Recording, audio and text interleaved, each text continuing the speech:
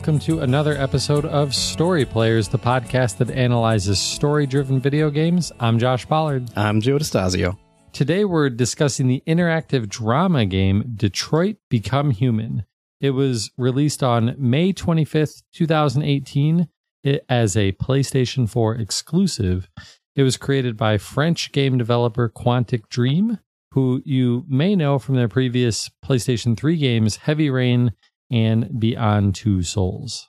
We'd like to begin each discussion with a quick spoiler-free introduction to the game, just in case you haven't played it yet and want to know what it's like and if it's something for you. So the story takes place in Detroit, of course, in the year 2038, which is actually only 20 years from now. Yeah, it's really not that far. So androids have been created and they've taken a huge role in society. They do, like manual labor and customer service roles, that sort of thing. But people also buy them to bring into their homes to do things like housework and to even raise their children. So what's happening here is that some androids are starting to become deviant, which is to say that they're not really following orders and they're starting to think for themselves and make their own decisions. Right. Almost like they've gained free will. Right. So you play as three different androids. One is Connor. He's a prototype detective android who's been sent to investigate any crimes involving these deviants. You've got Kara, who's like a houseworking android, whose owner abuses her and his daughter. And you've got Marcus, who's a caretaker android, and he begins questioning his place among the humans, and things go from there. Yeah, I can't really say anything more about Marcus. It's a heavily narrative-driven game. This isn't like a shooter or a platformer or something where you've got a lot of gameplay that with the occasional cutscene between levels or chapters. This is story-driven. You're walking around exploring, you're interacting with things, talking with people, making dialogue choices mostly. And then there's also some longer, like, QuickTime event sequences where you have to push buttons, the certain buttons at the certain time to be successful. And it's way more than just buttons. It's push this direction on the right stick or wiggle the controller up and down and things like that. Yeah, I thought we were done with motion controls from the Wii era. Yeah, but they're still sticking around a little bit. The production quality is really high in this game. Man. The graphics are amazing. Yeah. The voice acting is fantastic. I didn't come across any bugs or anything. This was like a rock solid game. I came across one hilarious bug that we'll get to during the recap. Okay. And it took me about 10 and a half hours to finish. So think of it as a really long movie or kind of a mini series kind of thing. Yeah. Mine was probably somewhere in that same range, but I don't know for sure because PlayStation doesn't tell you. So the only way we can really keep track of it is manually by going off of our recordings and stuff. And my recordings were kind of a mess. So mine might have been a little bit longer, but probably not too tremendously. Cool. So without getting into spoiler territory here, what did you think of the game? Would you recommend it? How do you feel about it? I loved this game. I really, really enjoyed it. I loved how intense so many of the sequences are. I've figured out that that's something I really enjoy about games right now. Like, it's one of the things that drew me to PUBG, which is obviously not at all like this. No, not at all. But the moment-to-moment intensity of PUBG is really good. And it was kind of better here because it mattered more. I would absolutely recommend this game to anybody who's a regular listener of our podcast, anybody who's looking for story-driven games for sure. But I think that there's at least a couple things that you should know going into this that might impact whether or not you should play it. This game doesn't pull any punches. There's an excessive amount of swearing. One of the characters is a detective, and they play up the traditional detective stuff pretty, lots of drinking, lots and lots and lots of swearing. There's also at least, let's say numerous scenes, more than one scene of domestic violence. And if that's something that you can't really handle because it's not really hidden at all, it's not discreet, it's not subtle, it is there in front of you. And if that's not something you can make it through, then you probably shouldn't play this game. But I couldn't think of any other reasons to maybe suggest that someone not play this game. Would you, if this were a movie, would you say it's rated R, or do you think it'd be it'd definitely be rated a harder R. rating than that? I don't think it'd be harder than that. Okay. You said the game was intense, and it certainly can be, but I liked that there was some pacing, that it wasn't always intense all the time. There's a certain character that tends to have these more intense scenes, and some of the other characters are not that bad. So it was nice to not feel that pressure all the time.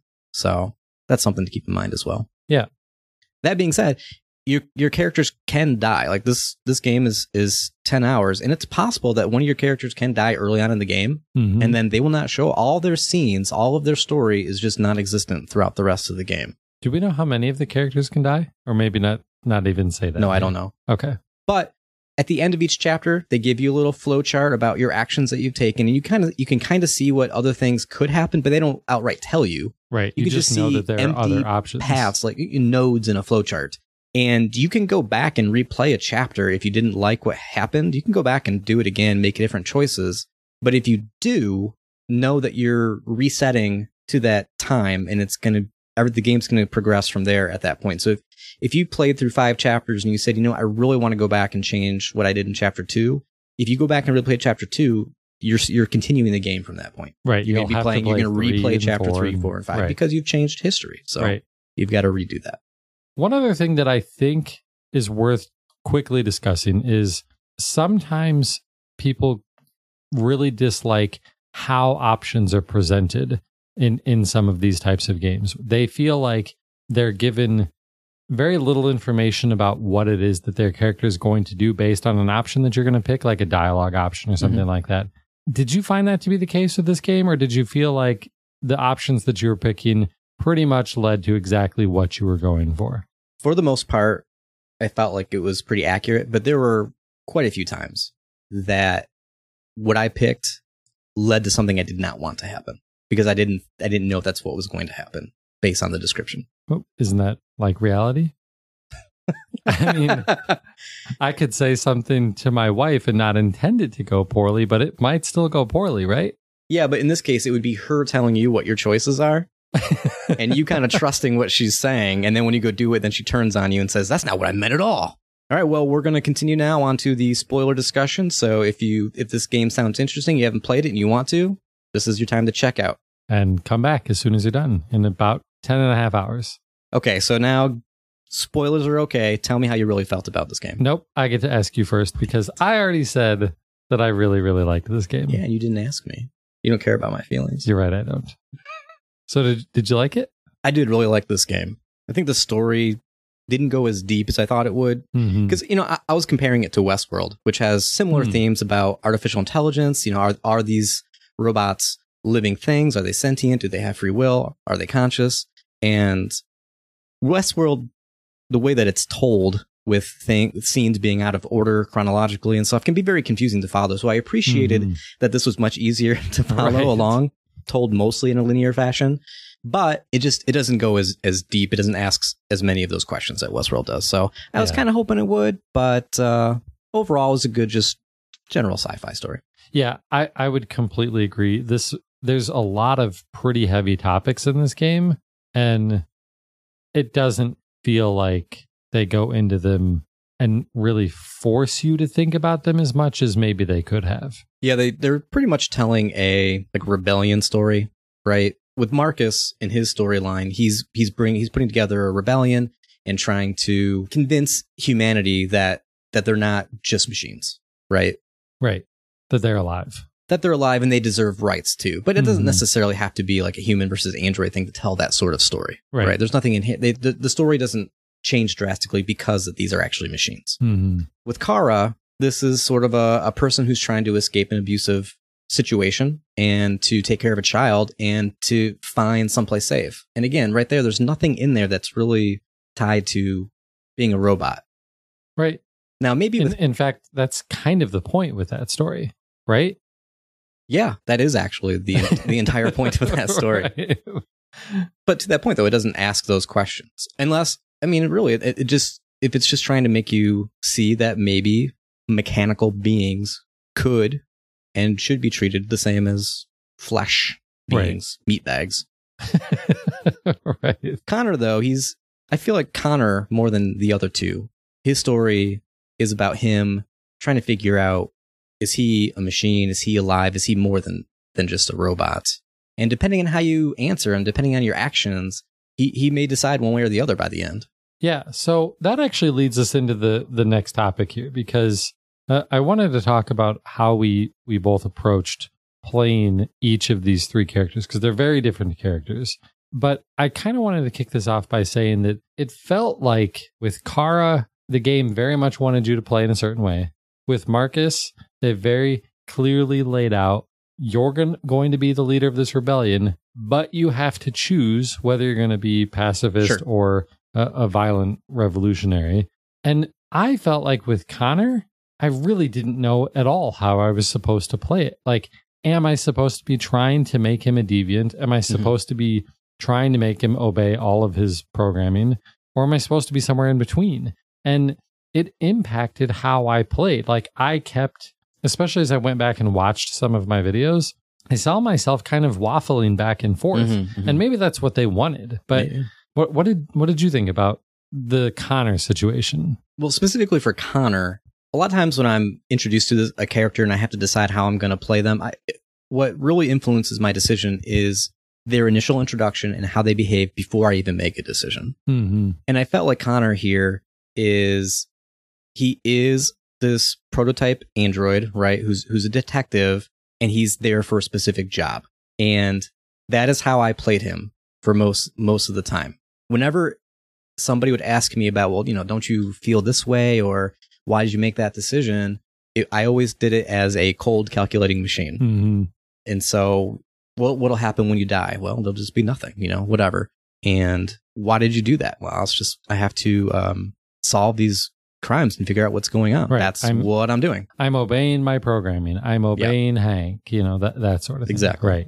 Okay. But I felt like whenever there was an opportunity to improve my relationship with Hank, I found that to be a plus, because it would mean that we could work together better, and that hopefully that would lead us to figuring out what's going on. Right. Okay. So how about Kara? And I'm really going to try to say Kara all the time, because Kara calls herself Kara, Alice calls her Kara, everyone else calls her Kara, and I think that it should probably be Kara if that's how she pronounces it. But if I slip up, I'm sorry, Kara. So, Kara, how did you play Kara? I pronounced it Kara. Okay, that's good. Oh, okay. How did you play as her? My main motivation with Kara was I wanted Alice to like me. I assume that was the same for you. Yeah, maybe a better description of how I was trying to play it was I didn't want Alice to be afraid. Yes. I spent a lot of time trying to, just make her less afraid, make her feel more secure, despite the fact that she is in a bonkers, crazy, super traumatic, scary situation. I also was terrified of Todd, Alice's dad, in this case, knowing that my character can die. And by the way, our rule when playing this game was that we will not take advantage of the ability to go back and change things and replay a chapter. Whatever our decisions are, we're sticking with them. Right. And so I was afraid. I didn't want to miss a third of the game. I didn't want to die. Right. And so I was very afraid of Todd, and he did influence my decisions in some cases. Whereas with someone like Marcus, I would be a little more likely to do reckless things. Okay. So how did you play Marcus? I would push him more. Feel like he has less to lose, kind of. Because he doesn't have anybody left. Right. He doesn't have a family or whatever. He's by himself. He's basically been left for dead. And he's got a mission, a calling, maybe. Sure. He's got this big picture kind of thing that he's trying to do. And so he needs to fulfill that, even if it means sacrificing himself. So I would push him. I'd be a little bit more risky with him. And I tended to try to choose the pacifist path as much as I could. But keep in mind that sometimes violence is required. Well, I also went the pacifist route with Marcus. I'll say whenever possible. We'll get into those situations later. But okay. So I'm hoping that there are going to be a lot of differences here, because it sounds like we played this fairly similarly. Yeah, I hope so. When we look at the flowchart at the end of each chapter, you can turn on the stats for world stats. And I found that in a lot of the endings for the chapters, I'm getting results less than 50% of the people who played got that same ending. And so I feel like there's a good chance we've got a lot of differences here. Yeah. seemed like a lot of mine were higher percentage numbers. So maybe we do have some pretty big differences. Yeah, interesting. Also, you can flip it over to also show your friends' stats. And I was nervous at first because I did not want to see what you were doing, but it's okay because we're not actually friends. Right. On the PlayStation Network. Oh, just on PlayStation Network? Oh, that got awkward. Let's move on. So yeah, given that our endings could be very different, it's going to be kind of hard to talk about the story if things happen completely differently. So I do want to do a real quick... Because Alice died for me right at the very beginning. Alice, no, Kara. I want to do a quick recap. We wouldn't normally do this for a long game like this because that would just be a drag to just go through the whole plot line. But it's always fun when we have decisions to make. So I want to go through real fast. Each chapter, we'll just say what happened to remind us what was going on in that chapter, and then what your ending was, and then compare. Yeah. But first, I got to ask you, Josh. Uh-oh. Would you consider having a relationship with an android that looks like a human? You're getting into the survey already? Oh, yes. My answer to that was yes. Yes. Why? Well, it doesn't specify what relationship means, and friendships are relationships, so yeah, I would be friends with an android. Well, 66% of the people who took the survey would agree with you. And what did you say? Well, I said no, because I took this as a... Because you're an androidist? I took relationship as like the relationship I have with my wife. Like a romantic relationship. Yes, and I said no, but by the time I finished the survey, I kept thinking, that's not quite right. That there are different types of relationships. Right. I was too quick to answer that question. Okay. I'm sorry, all androids who are out there who may be listening to this. I actually would consider a relationship with an android, especially if it looks like a human. Sure. Okay. Do you think tech? No. You have to. We're going to sprinkle these in. Oh, we're going to sprinkle these in. I like this idea. So, are we getting into the chapter recap? Yes, now? Chapter recap now. Okay. So, Chapter 1, The Hostage. Condor negotiates with the deviant, threatening a young girl on the balcony of a home. How did this end for you? This ended with me essentially lying to the deviant so that he would hand over the little girl, and then they captured him. They captured him? Or did they shoot him? I don't have video for this. My video, my very first day of trying to record these, my videos didn't work. And now it's been a couple of weeks. Yeah, I think they shot him. Snipers shot a deviant. Yes. 33%. Yeah, I convinced Daniel, that's the name of the android, to let go of the girl. Yeah, I maybe had to lie to him a little bit, but there's a child here at stake. Girl, right. So the sniper shoots him. At one point in this chapter, there's an opportunity to take a gun, and when you're about to take it off the floor, it says, "By the way, androids are forbidden from taking weapons." Did you see the gun, and if so, did you take it? I don't remember, but I'm sure that if I saw the gun, I would not have picked it up in that case. Okay. Chapter 2, opening. Todd picks up Kara from the shop where she was being repaired. They drive through the city to the house in the suburbs. There's no choices or anything to make. This is basically the introduction, logo, credits. Right. Written and directed by David Cage. I liked this scene a lot because we don't live very far from Detroit. I've been to Detroit a fair number of times in my life. They did a really good job of recreating Detroit. This looked really good. Did it? Yeah. I know. I live really close to Detroit. Like, I go to Detroit for concerts and the auto show, and that's about it. And the airport. But that's not even quite in the city, right? That's out. That's way out. So I did not recognize much of anything throughout this game, which is too bad. I should go take a trip up to Detroit. Well, I'll mention a couple more. It looks just like that game I played. It kind of does. I mean, futuristic-y, but yeah. Chapter 3, Shades of Color. Marcus picks up paint supplies for Carl, who is the old man that he takes care of. Again, there's really nothing you can do to affect the ending, but I thought it was interesting. There's a guy who's kind of yelling about androids, saying they're the devil and stuff, and he yells at Marcus, "You are the one who will destroy Detroit," which I think is interesting because that could be some foreshadowing there. Oh yeah, it absolutely could have been. One thing that you do make a decision about is to approach some protesters, and if you do, they beat up Marcus and a cop intervenes. Did you do that? I did not do that. Oh yeah. Yeah, there's a bunch of So you got the crap kicked out of you? I wouldn't say the crap, but they did start punching because androids don't dropping me to the ground and kicking me. Yeah. Oh wow. But a cop comes up and stops him. That's why I didn't do it. He comes up and stops them, not because he feels sorry for the android, but because you could be causing property damage to the android and you might have to pay for that. These things are kind of expensive, although not as expensive as I expected. I know, right? You can get Kara's Android for like $900. Well, yeah. Later, you find out that Kara's model starts at $800 or $900, which is ridiculously dirt cheap. But in the second chapter, when you're in the store, like I think the only price tag that I saw was maybe $7,000 or $8,000. But $8,000 still seems dirt cheap. I'm going to buy a couple Androids, I think. Chapter 4, A New Home.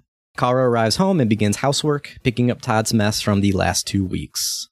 Yeah, this is where you really start to see what kind of horrible person Todd is. You see he's obviously got a bad drug habit. He really doesn't pay attention to his kid at all. He's a jerk. He just barks out orders to everybody. You can see some mail, I think, laying somewhere, and he's got an overdrawn account, like checking account. He's got unpaid bills. There's like a rejected credit card application. So he's one of these guys, right, who has lost his job because of Androids and can't find any work. So how did he afford one? That's what I wondered. Well, I would assume this was before, because it sounds like his wife left him, right? And she just left the Android there? I don't know. Maybe. We see that he takes antidepressants, which a lot of people do, but on the bottle, package, or whatever, it says warning risk of behavior disorders. Yeah, well. The ending doesn't change here at all, but you can do some things with Alice to try to get her to trust you more. Because we didn't mention that actually, because of this repair process for Kara, who got hit by a car, right, her memory's been reset, so she doesn't know Alice and what's going on here. Yeah. So she's trying to regain that relationship. Now, for me, I did get Alice to trust me, and she gave me a key to open up a box. Yep. And it's got some stuff in there. Yeah, some crayon drawings of basically Todd ripping the limbs off of Kara. Yeah. There's a family picture in there. And what's strange to me is that like none of the characters look like themselves. Now, Todd, I can understand. Crayon drawings. No. There's a photograph. Oh. There's a photograph. I'm not comparing an 8-year-old's crayon drawings to real life. There's a family photo, and Todd does not look like Todd. He looks like he's in much better shape, right? I can see how you could go from a normal looking person to being the monster that Todd is. Right. But also Alice, pretty much everything. Alice doesn't look like Alice at all. And we later learn, I assume, that you also learn, since that's the whole point of the story. Wait. Spoilers. I'm just kidding. Yes. That Alice is actually an android. And it doesn't look, and I assume that Wait, you think that's the whole point of the story? Interesting. We'll get to that later. Well, as you said earlier, about it doesn't matter if they're androids or human or whatever, the feelings are still there, right? Sure. Okay. Talk about that later. Chapter 5, The Painter. Marcus returns home with the paint supplies. He takes Carl through his morning routine. Carl invites Marcus to paint. Carl's son Leo shows up asking for money. In this case, there's, again, no crazy ending that you can choose. But at one point, Carl does ask Marcus to paint. What did you paint? Do you remember what you painted? I don't remember. What did you pick? Identity and then doubts. And I didn't do that. It showed up as, it looked like a self-portrait of Marcus, just very abstract, not like in a Picasso sort of way, but out of focus kind of. Because at first I chose to paint the statue, and it was a picture perfect copy of the statue. Right. Chapter 6, Partners. Connor finds Hank in a bar. They investigate a homicide in which a deviant fought back against its owner, stabbing him 28 times. This had basically no choices of any significance. But I thought, I like these detective scenes where you start analyzing different parts of the environment and learning about what's going on and trying to piece together what exactly happened. You can do this rewind and fast forward. It's a lot like some of the later Batman Arkham games. Oh. That's really cool. And it's kind of like, it would be nice to have a machine or the ability to do this sort of reconstruction. Right. But it's, it's almost like having a superpower. It's really cool. So despite the fact that by and large, most of my time with Connor, I was trying to get Hank to like me. As I went back and watched my videos, I did have this one. It started off the complete opposite because it starts out in the bar, right? Yeah. And Hank just wants you to go away. He's drunk. He doesn't like androids. He wants you to go away. And he's not listening. He's not willing to get up and go do what you need him to go do. So you get prompted to just wait outside. There's 3 options. I don't remember the third one, but the one that I picked was spill his drink. Yeah, Did me you spill too. his drink? Absolutely. Okay. And Yes. then, you get the red down there and it says hostile. And I'm like, ooh, this is a bad way to start the game. But Yeah, definitely, because I am here to do my mission. yep. And I don't care about social pleasantries or anything. I am Exactly. getting my job done. And if that means Exactly. shocking this guy into moving, so be it. And we need you to work, which means you shouldn't be drunk while we're working. So I'm going to spill your drink all over the bar. Chapter 7, Stormy Night. Todd hits Alice at the dinner table. Kara breaks through her code to become deviant. Okay. So you become deviant and you're supposed to run upstairs and protect Alice. Did you immediately run upstairs? No, I didn't. Neither did I. I feel like you're reading my mind. It's weird. Did you run around the house looking for a weapon? No, I didn't. Oh, so what? Because that's what I did. No, I didn't. What did you do? So, first of all, I didn't want to move. It's like, don't move. And I'm like, okay, I'm not going to move Right. because I do not want to die. But I realized I had to move. Yeah, and you so, don't have a choice. right, become deviant. And then it gives you, I love the way that they put like your objectives in the environment. Like Mhm. it'll be up against the wall or, going down on the floor or whatever. It's Right. it's not just like subtitle text that shows Yeah. up. And it says, go up to protect Alice Mhm. or go try to reason with Todd. Mhm. And I at first I wanted to go reason with Todd. I'm like, I got this. I can go talk to him. It's fine. And so I start heading that way. And about halfway there, I'm like, wait a minute. He told me not to move. If I'm moving, even like no matter what I'm going to say, he's going to destroy me out of rage. Right. I turned around and just got out of there and ran upstairs. So where was he at that point? I think he was in the kitchen, Oh, in the kitchen area. because I don't think I even became deviant until he was on the stairs. Oh, no. Really? Yeah. Oh, Probably because the first time that I went to do it, I was almost through the wall and then my finger must have slipped or something. I don't know what happened, but I'm watching the video and I'm like, why did I just let go of the buttons? And I had to start the whole process over again. So at that point, he was halfway up the stairs. Oh my God. What do you do? By the time I was deviant. So then I start running towards the stairs and then I'm like, well, wait a second. I'm just this maid. Like, Mhm. I don't look like some superhero. And this dude's big. Yeah. He's got a belt. Like, he is gonna destroy me. I should go and get a weapon. So I run to the stairs and I'm like, nope, let's go look for a weapon. And I run to the kitchen and it's not letting me get a knife. And I run into the living room and there's nothing. And I'm like, I'm listening to Todd Uh-huh. and I'm listening to see if he's hitting her yet. And it's like, well, he's not, but I don't think I've got much time. I'm just going to have to go. Yeah. And at that point, I sprint as fast as you can sprint in this game, which is to say not at Yeah. all. Yeah. It's just walking. And run up there and then start to intervene. How did you intervene? Basically, Where were they? In Alice's room? they were in Alice's room. I think he might have already struck her at least once Okay. by the time I got there. And it begins one of those sequences of QuickTime events because he just turns around and is like, you need to get out of here. And like starts trying to attack you, which is kind of what I wanted because I didn't want him hurting Alice, Right. but I also don't want to die. Sure. And So how did it end? I'm amazed that I didn't die because going back and watching the video, I missed half of the QTs, half of them at least. It was so bad, but eventually hit him in the knee, knocked him over, grabbed Alice. We went running down the stairs. And then you get the option of run out the front door Mhm. or run out the back door. Okay. And I don't know why, but I was like, I should go out the back door. They I give you the really- choice. Maybe there's a reason. They Yeah. give you the choice, but sometimes they'll pop up a choice and you'll have such a short amount of time that you can just miss the choice Yeah. and they pick for you. Ooh. That was the case here. Oh. I was going to go out the back door, but it chose back door for me anyway. Oh, and I okay. think I wonder if this is the case, but maybe when you don't decide, they give you the worst option because if you go out the back door, he catches you and starts trying to destroy you again. So it's me miserably attempting to make it through these QTs again.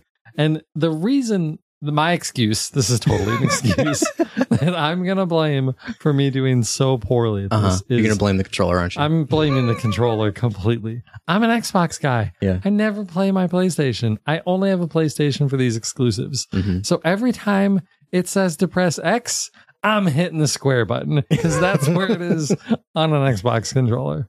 But I also struggled with pushing the directions on the right stick. I have no idea why, but I did. I missed a lot of those throughout the game. Yeah. But eventually I did escape. We get out the back door and then we run around to the front of the house and get on the bus. Okay, well, that's not what happened for me. So awesome. All right. In the previous chapter, when we were cleaning the house, did you come across the gun in Todd's room? There's a gun in a drawer. I don't. I think it's the drawer where this medicine was, and that's where you see the drugs. Oh. And so there's a handgun in there, and it just brings up a symbol, an unlock symbol, indicating that you just unlocked some option at some point in the future. So here, I went to that gun. So keep in mind that now Todd is still downstairs. I didn't have to go chase him upstairs. So I went upstairs for Alice, but first I stopped to get the gun. Interesting. And then when I went to go to get Alice, I get here and we're trying to make a plan to get out. He comes in the room and we do the QTE section, which ends with me shooting him and killing him. Oh my gosh. Yeah. So Todd's out of the picture. So I didn't just like disobey my owner. I flat out killed him. Dang, Joe. Wow. So then we get on the bus. So that's the same. That's the same part. Right. It's basically the same story, right? Same end result. Wow. Okay. So it's all about the ending. The journey doesn't matter. Wow. Yeah. So this was the first flowchart where I realized lots of crazy things can happen because when you first break free of your code and you can choose to go upstairs or go confront Todd, one of them says go upstairs, and then the other one is like an empty box, and it just ends. It just ends right there.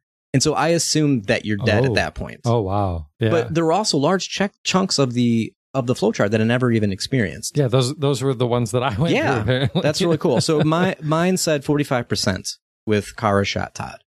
Mine said 35% for my ending, which said Kara and Alice fight their way out. Okay. And I wondered if it was because my percentage of stunning him when I hit him in the knee in her bedroom was only 32%. But apparently I'm wrong. It's because a bunch of you jerks murdered the guy. This whole podcast thing has been worth it just for this moment. Chapter 8, Broken. Carl and Marcus return home from a party to find Leo has broken in. So in this scene, this is when Marcus becomes deviant. And I was really conflicted here because Leo is trying to fight you and trying to get you to fight back. And Carl is specifically saying, don't defend yourself because it's only going to go poorly for you if you do. But the game is saying, nope, you've got to become deviant. Yeah. And I'm thinking become deviant means fight back. And I don't want to fight back. But you have to become deviant. So I did, but then you do still have the option of not defending yourself, which is what I did. Okay. Interesting. So how does yours end then? Well, if you're not defending yourself. Well, Carl has a heart attack. Okay. And dies. Yeah. And when he falls out of the wheelchair, Leo at least stops pounding on me for a moment. And I rush over to Carl, and then the cops show up. And then, so that ends with Leo accuses Marcus. Right. 54%. Okay. I got the same thing. Yep. Chapter 9, the interrogation. Connor and Hank interrogate the deviant from the previous day's homicide. So this is the deviant who stabbed the owner, and we found him. Yeah. And we found him in the attic. Right. So now we're interrogating him. I felt sorry for this guy. You know, you sit down, Connor sits down and starts analyzing him. Right. And you can see he's got like cigarette burns that's been there for months, months of basically torture. Yeah. And I just felt bad for him. That it's a self-defense case. Like the owner was hitting him with a baseball bat. Yeah. If these were two people. Yeah. Yeah. That's, I mean, this is simple. I mean, it kind of goes overboard when he stabs him 28 times.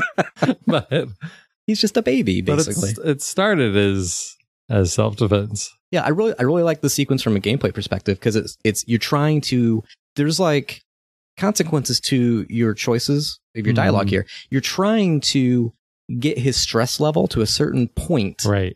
To get him to confess. You don't want to go too overboard because it's going to cause him to self-destruct. Right. But if you go too low, you're not going to get the answer out of him. And so you've got to get in this narrow little range here. And it was fun. It was fun. Because I didn't have to think so much about what does this guy think of me, or What is this going to do in the future? It was just, how do I get this bar to move up or down? Yeah. So that was cool. So how did it end for you? My ending was Android sent back to cell 46%. Okay, same here. Okay. So you got him to confess. I got him to confess, and then you kept him from being messing with him, and I intervened when they were beating him up, or whatever. Okay. Boring. Chapter 10. Nope. Yep. Chapter 10. Fugitives. Now on the run, Kara and Alice look for a place to stay the night. Boy, this is one that could go so many different directions. This was awesome. This was the chapter that I've decided I love this game. Really? Yeah. This was an awesome chapter. So tell me how you played it. Okay. So you're looking for a place to stay, and you come to an intersection in the road, and you look around, and there's a bunch of different places you can check out. Mm-hmm. There's a hotel. Okay. There's a laundromat. There's like an abandoned building. There's an empty car. There's a convenience store. Right. And so when a coffee shop that seems like you can't do anything with. No, because I think it was closed. There wasn't anything to do. But just standing in the street in the intersection and looking around, it tells you a little bit about each of these locations, right? It tells you that the laundromat's open 24/7, so you can't stay there all night. Stuff like that. So I decide, I'm just going to start with the convenience store. I don't know why. I don't remember why I decided to do that, but I went to the convenience store and I asked the guy there for help. He has nothing to help me with. Mm-hmm. I'm not the Salvation Army. It's a convenience store. Right. So I walk around the store and there's a pyramid of cans and a display, and I don't know what to do with it until I go back to talk to Alice, and it has the option for having Alice go knock over these cans to distract him. And so I do that, and that gives me an opportunity to steal some money from the cash register. So I've got money, and I leave. And I'm thinking, okay, we're making some progress here. So I'm like, okay, I got money. I can go to the hotel now. What does Alice think of you stealing money? She was not happy at all. I bet. She was not happy with this at all. I promised her we won't do that again because, I need her to trust me. Right. If she doesn't trust me, she's going to run away. She's not going to be safe. So you murdered her dad and then robbed a convenience store, and you think she's going to trust you. So far, so good. So I'm thinking, okay, I'm going to go to the hotel because... You might not have been thinking this all the way through. Things just happen. I go to the hotel thinking I got money now. I can stay the night. Probably not the best because I might be seen. Why is an android staying at the hotel with this girl? But I wanted to at least go check it out. Mm-hmm. The door says no androids allowed. I'm like, okay, I'm not going to go in there because it's not even like a possibility that an android would be coming to a hotel. Like they're not even allowed in there. Right. So I go turn and go across the street to the laundromat because then it says laundromat, find clothes. I'm like, okay, I'm going to find a disguise and I'm not going to be an android. I'm going to go get some clothes and I'm going to go stay at the hotel. It's going to be fine. Getting out of the rain, getting out of the cold. This seems like a better idea. Yeah. Okay. So I go to the laundromat. There's a dude in there and he doesn't seem to care. And I find a washing machine or a dryer, probably with some clothes in it. And I go to take the clothes out. But Alice is like, you can't steal that. And I just promised her I wasn't going to do this anymore. And I'm like, oh, crap. Okay, fine. I put it away and I don't steal the clothes.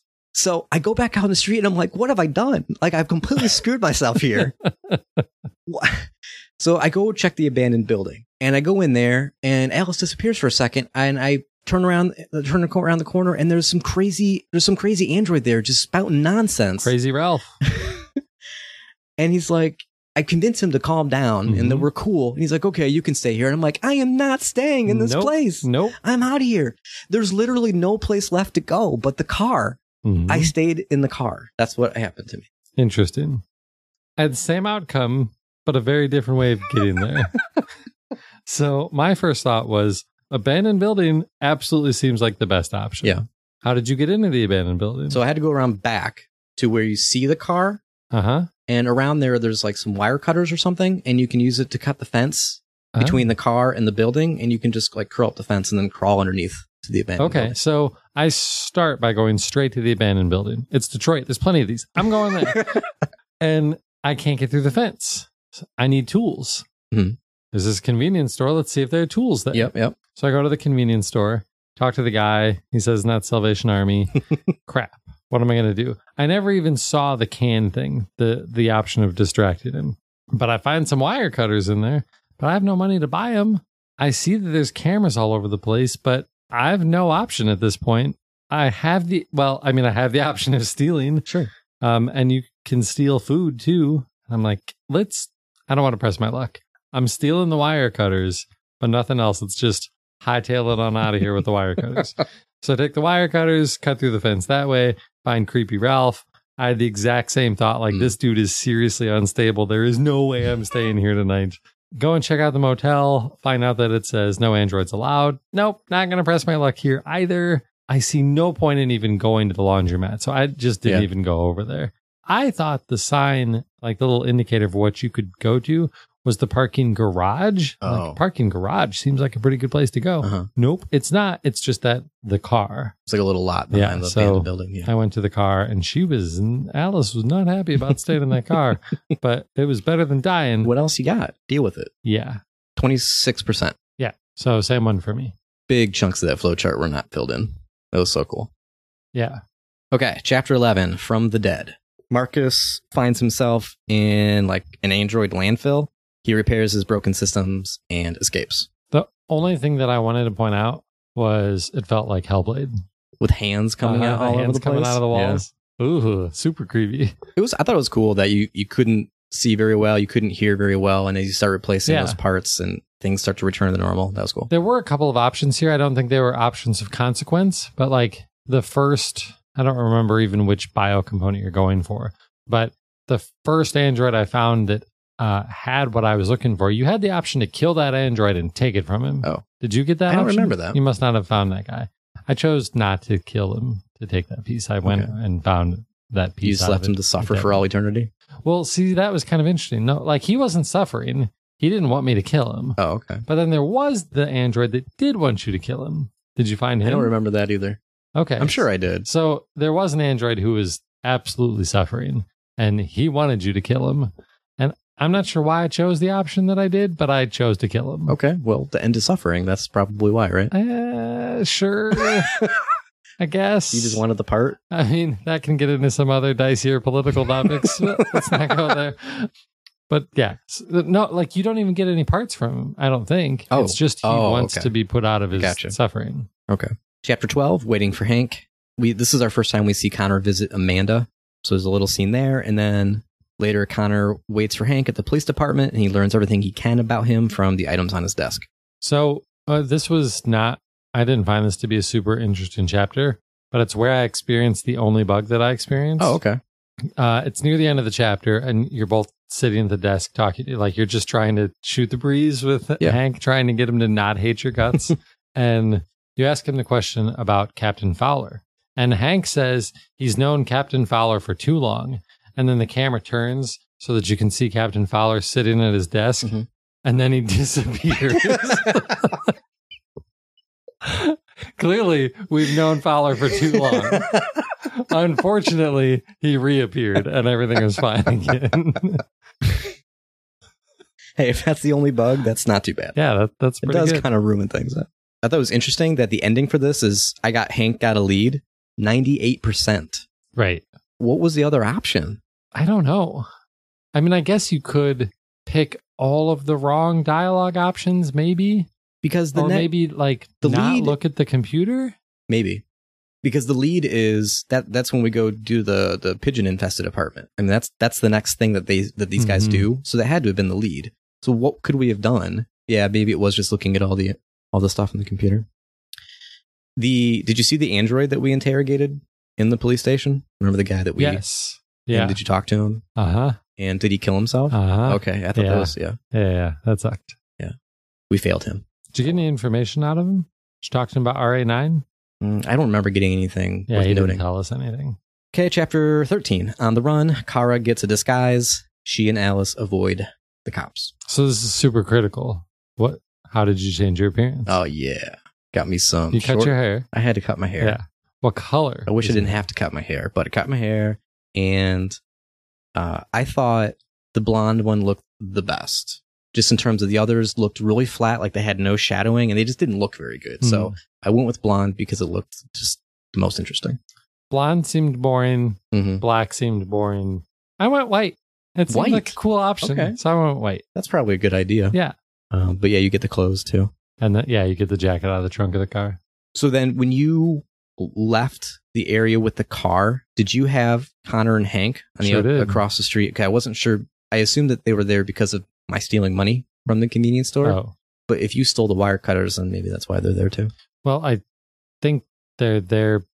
They mention, Connor mentions that they know about you leaving Todd's house Mhm. and that you got on a bus and that this is where the bus ended. Right. So they're looking for us, right? Yeah. It's not that they're just looking for a shoplifter. or Okay. So whatever. that's actually the lead then, right? yeah. Okay. That makes sense. Right. Because if you're looking at the computer, you can see Kara in the Mhm. list. Okay. Yeah. Okay. So the rest of the chapter is just you walking down the street and there's just cops. It's like a stealth game, right? Where they're Mhm. trying, Your you're trying favorite to, kind of game. you're trying to avoid their vision, but it's so cool because as they're walking by, it shows a little percentage of the danger that you're in, and it'll just start shooting up toward 100%, and I'm Mhm. just freaking out, and I find Right. a place to hide. super intense scene. Yeah, I'm telling you, all of Kara's stuff Oh yeah. is crazy. So for me, it ends with reaching the train safely at 23%. What else could happen? What Please tell- train?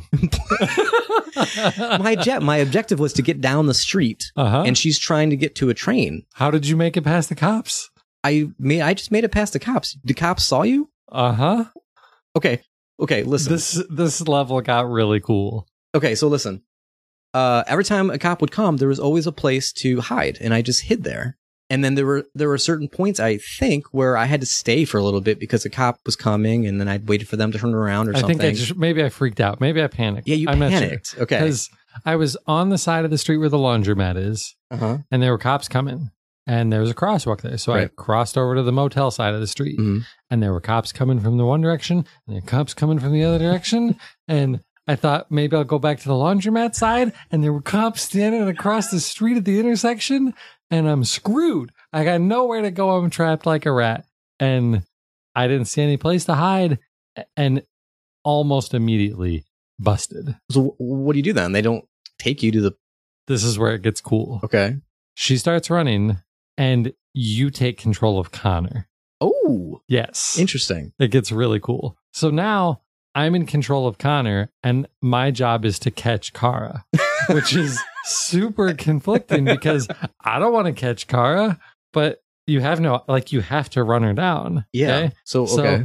you're running down the street after, and she runs down some alley, and you chase her down the alley, and she hops a fence with Alice, and she hops this fence to slide down a hill to a highway, which I'm pretty sure it's either 94 or 75. I actually Really? looked on the map to find out. Yes, because on the highway, there's a sign that says 296 and M10. And I'm like, I know those roads. I've been on both of those roads. But these highways are insane. Like they've got one of those like hologram walls in front of it that says like danger, Yeah. high speed autonomous vehicles or something like that. So you get a bunch of QTEs to try and make it across the highway. And we're not is it talking Frogger? Froggers. Like this is, it's way more dangerous than Frogger, despite the lack of alligators. It's pretty intense. And so you get to the median, the halfway point, and then it kind of goes back to Connor. And Connor's like, I'm going over the fence too. And Hank's like, oh, no, you're not. There's no way that they're going to make it across there. So there's no reason for you to risk your life. Mhm. And you get the option to chase after. And I'm like, if I've got a way out, I'm not going after. So then you're A back. way out. You're back in control of Kara again. And it's more QTs trying to get across the other Wow. side of the highway. Well, that explains why the flowchart for me just kind of like stops, and then all the empty nodes just keep continuing off to the right. So I figured I must have missed something big. Yeah. Yeah. So mine was 58% reached the other side. Wow. Cool. That's awesome. And what I noticed in my flow chart was my notes say only 28% got spotted by the police and the other path just ends. That was me. Well, how does it end? That was me. If Yeah, they I didn't got on the get train. caught by the police, did they die some? Like it just ends. No, you don't get caught. You get on a train Yeah. like you're supposed to. You This was dope. a nice, short, Stop easy freaking out. chapter. Right. Chapter 14, Jericho. Marcus follows Graffiti to Jericho, and he meets the deviants that have gathered there.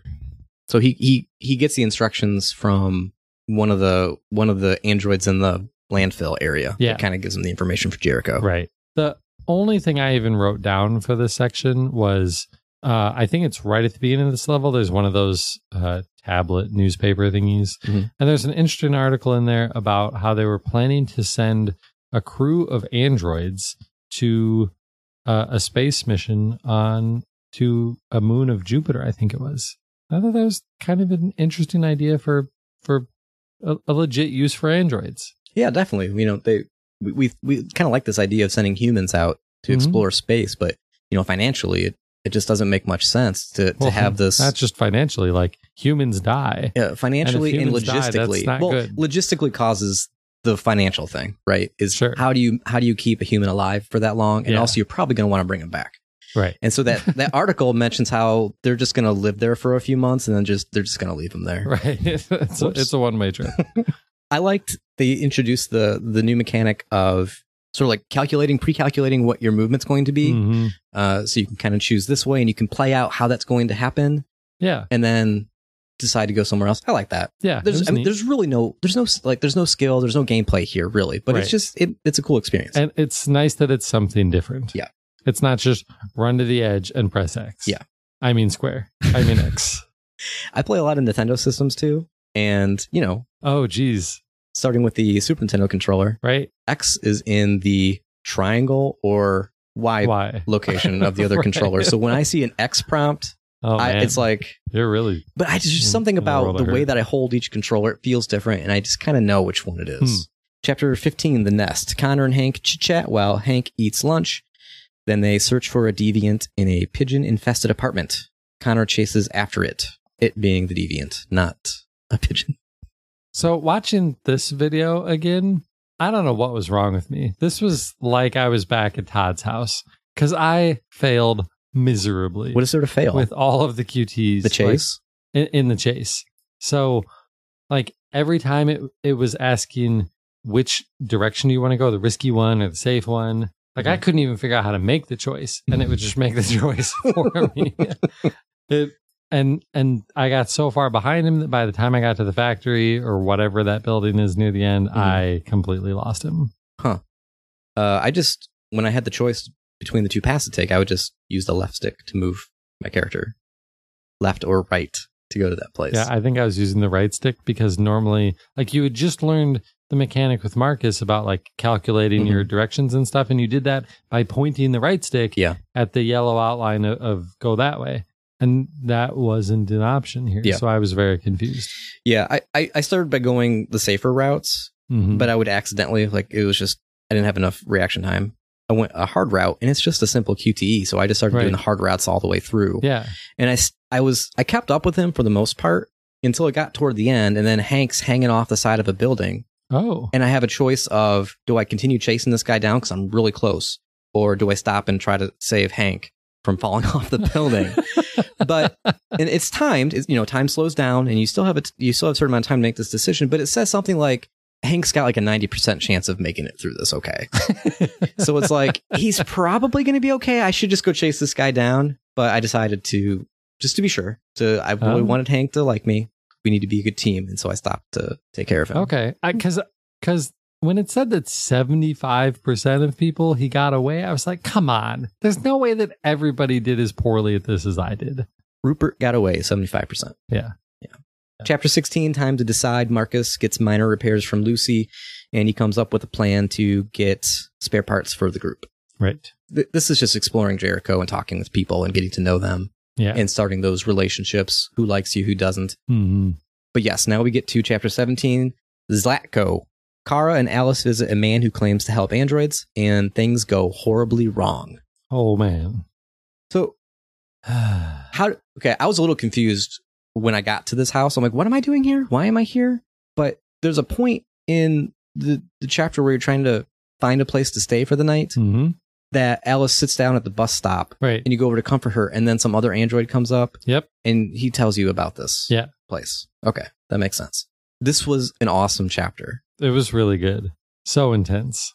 I didn't trust the guy. No, he's super creepy. His house looks like a haunted house. And he's like, So what he claims to be doing here is that apparently all androids have trackers, which is news to me because I would figure that would be a concern up to this point. This seems like total BS. Like I totally didn't buy this from the moment it came out of his lips. So he says that he will disable the tracker, and that's going to help us, cross the border and get away, right? So that nobody's going to be following us.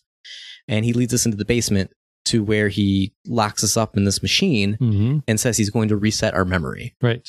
And it's pretty horrifying because Alice is also there and is trying to is freaking out about what's happening here. And of course, we're locked up in here and we need to protect her. And any moment now, we're not going to have any memory of what's going on. And that's going to be bad for Alice. Mm-hmm. This was so intense because, again, we know that it's possible to die prematurely. And there's a countdown on the screen and I do not know what to do. Right. So I kicked a box or something. I don't know why I kicked it. Like, what is the point? Like, I think there's only one way to get out of here. But yeah, some series of kicking things over. And so did you get out on your own? Okay, yes, I was able to break free of the machine. See, it was weird because I tried some things and they weren't working. Okay. And time wasn't, it didn't, I guess I'd have to go back and closely watch the video, but it seemed like time wasn't up, but I got out, but I still had no memory. You still had no memory? Yeah, like.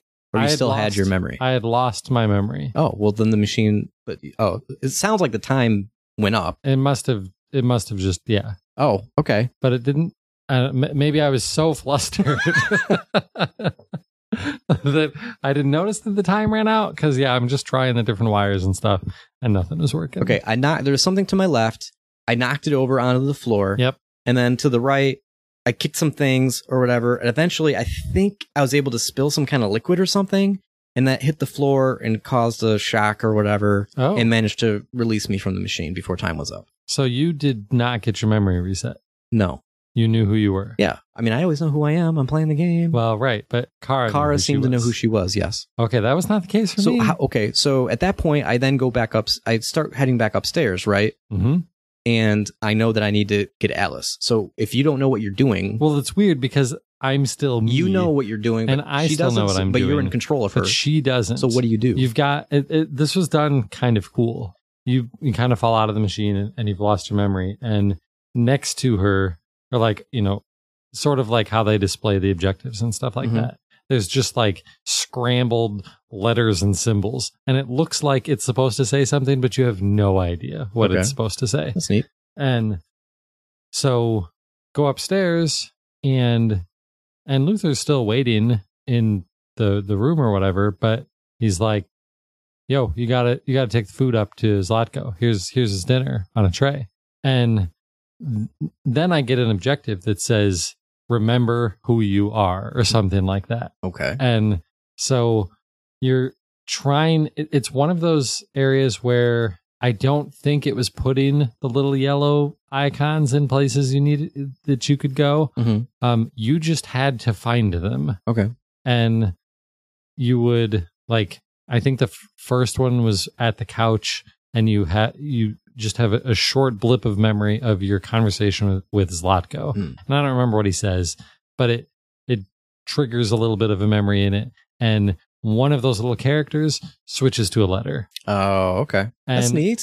And so you get the tray, and I'm trying to find these little things while I'm taking the food up to him.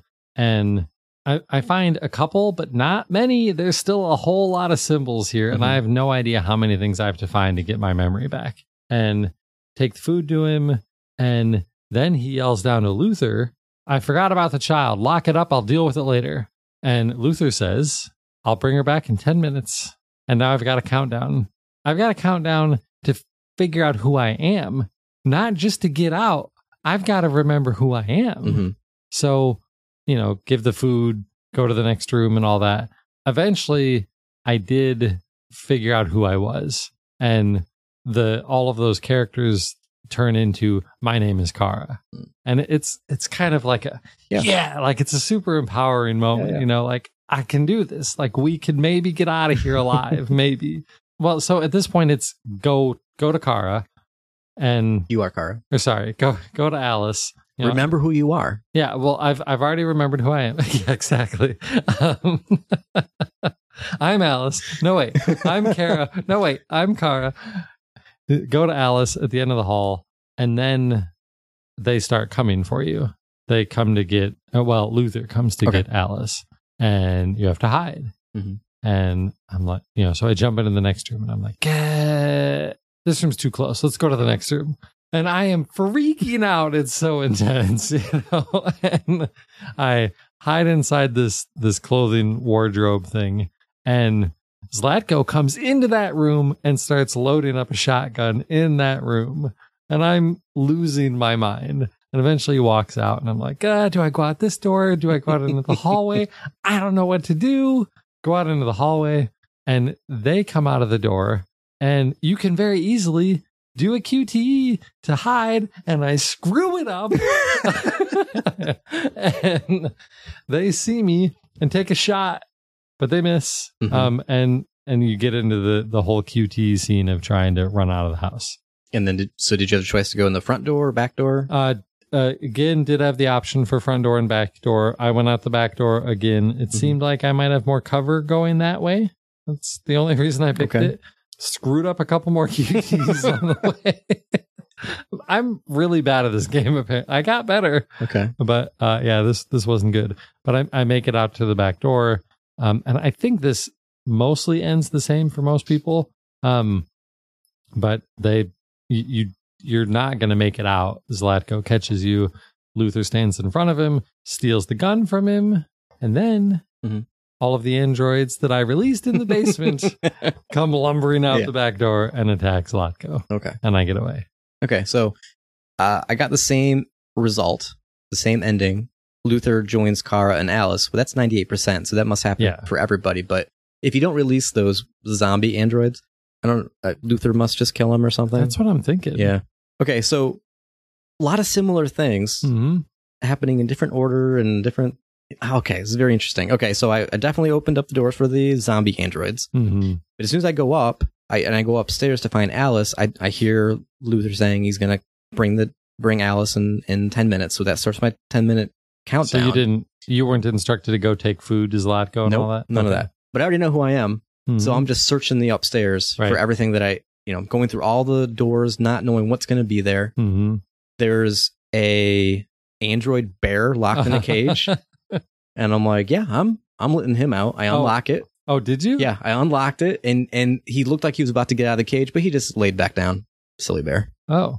I come into a bathroom, and there's an android in the tub. And he's like, and I'm like, I'm just freaking out, right? I just ripped that guy's heart out. I'm like, there's just no way. He's dead. He's not stopping me. Yeah, he made a whole bunch of noise. Yeah, so I shut him up. So... Yeah, I didn't shut him up. I just ran away. Okay. Because I'm not a murderer like you, Kara. Gosh. How many people did you kill with Kara in this game? So I find Alice, and I think Luther comes at some point. You got to make your way back through all the doors, right?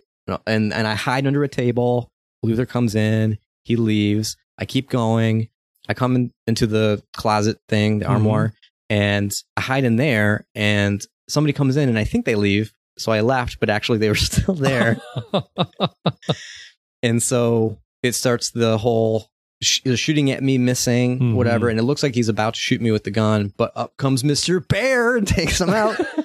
Well, he doesn't take him out, but he does stop him enough for me to keep going. Yeah, I was thinking, I got to get back to the room with the bear. I bet the bear will take care of Zlatko. But I couldn't even. I was too panicked to even find the room again. I saw the shotgun at one point, and it's like there's no ammo in it, and I didn't know what else to do with it. And I thought maybe there's a way that you could just hide it or get rid of it or something, but I couldn't.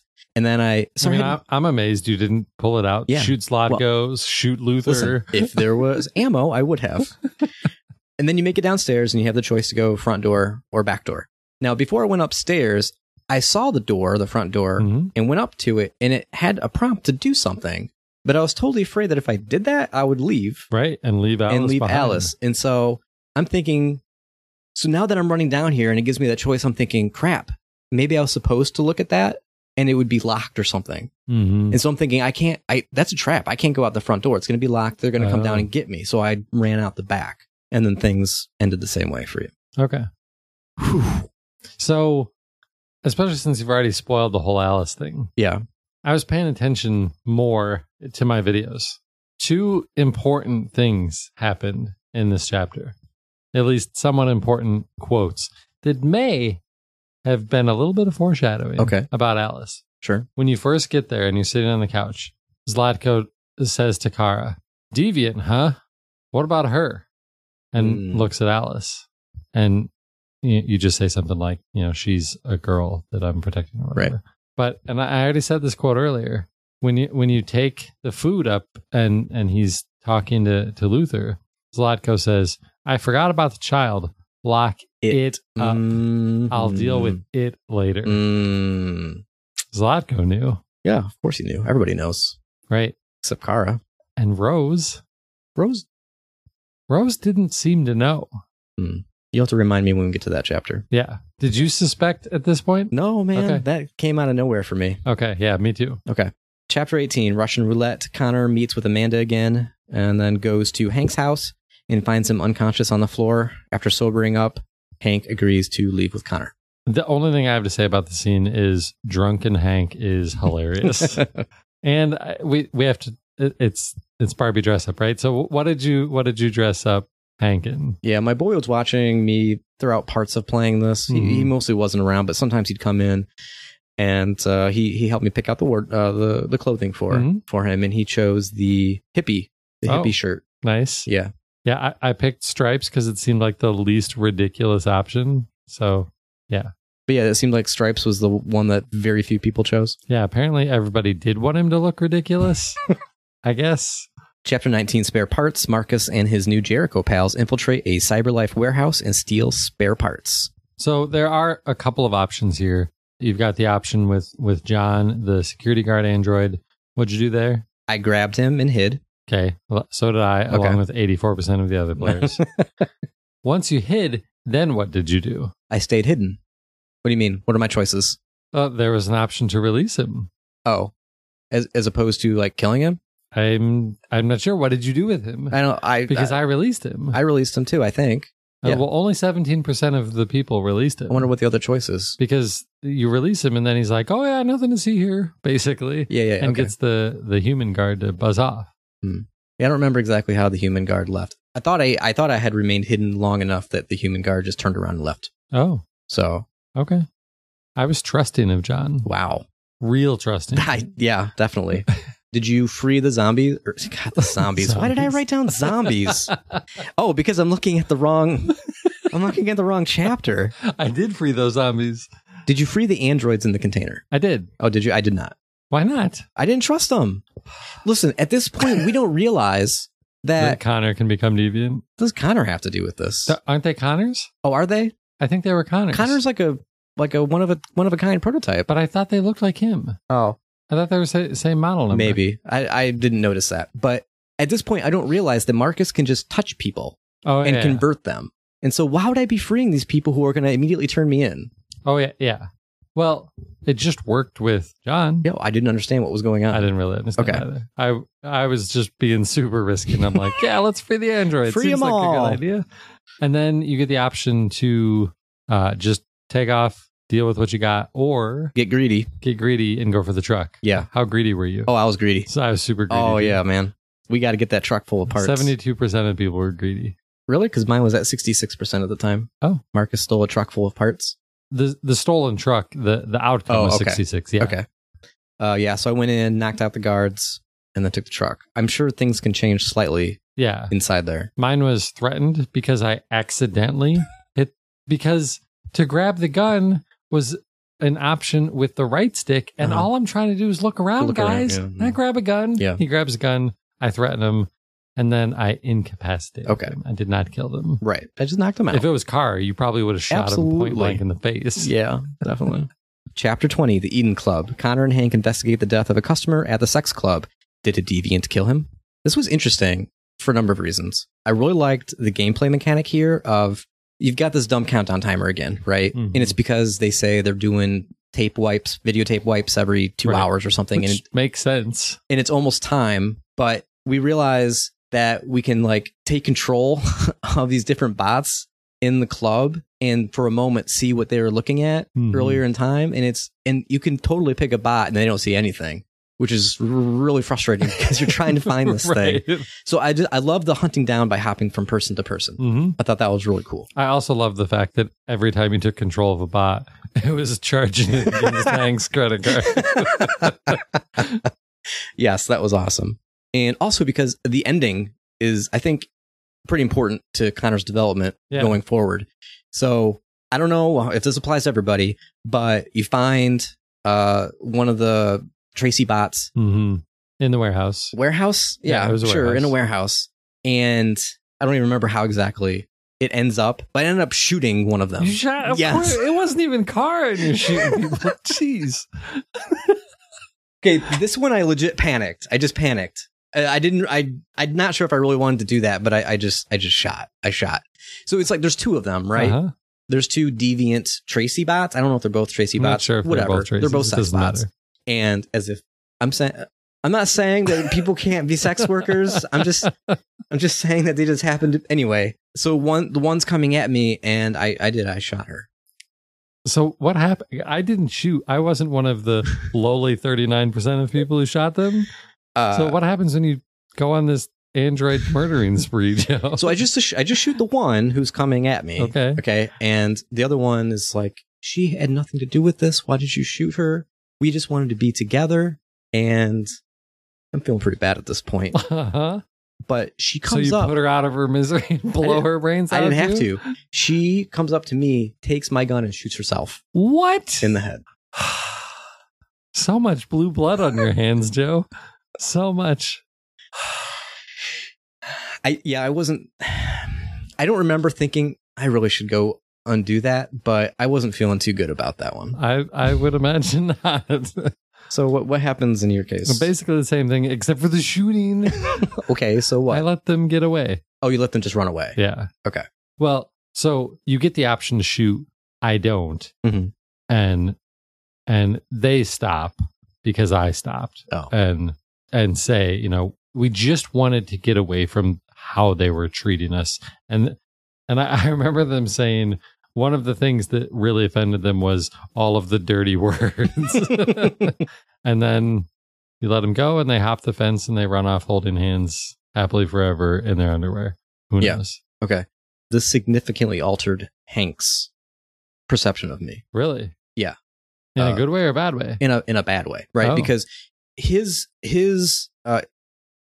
perception of you increases, you know, it's becomes more positive when you do more human-like things. And in this case, he's like, holy, like, what did you just do? Right. Like, you mean like the exact same reaction I had when you told me you shot him? So, you know, do you not have any sympathy? Like, you know, I basically was just doing my job, right? Right. And I'm not even sure if that was programmed to do. Yeah. And so he saw me as a machine at that point, right? And he's mostly seeing me as a machine at this point. But we're working on him, right? We're trying to bring him over to our side. Yeah, until you start mowing down androids. This did not help. Chapter 21, The Pirate's Cove. Kara, Alice, and Luther head out to another person that Luther knows about that he thinks can help them cross the border, hopefully. The car breaks down, and they must seek shelter in an abandoned amusement park. You know, maybe just... there's a possibility, I suppose, that people who've played this game don't know why you would want to go to Canada.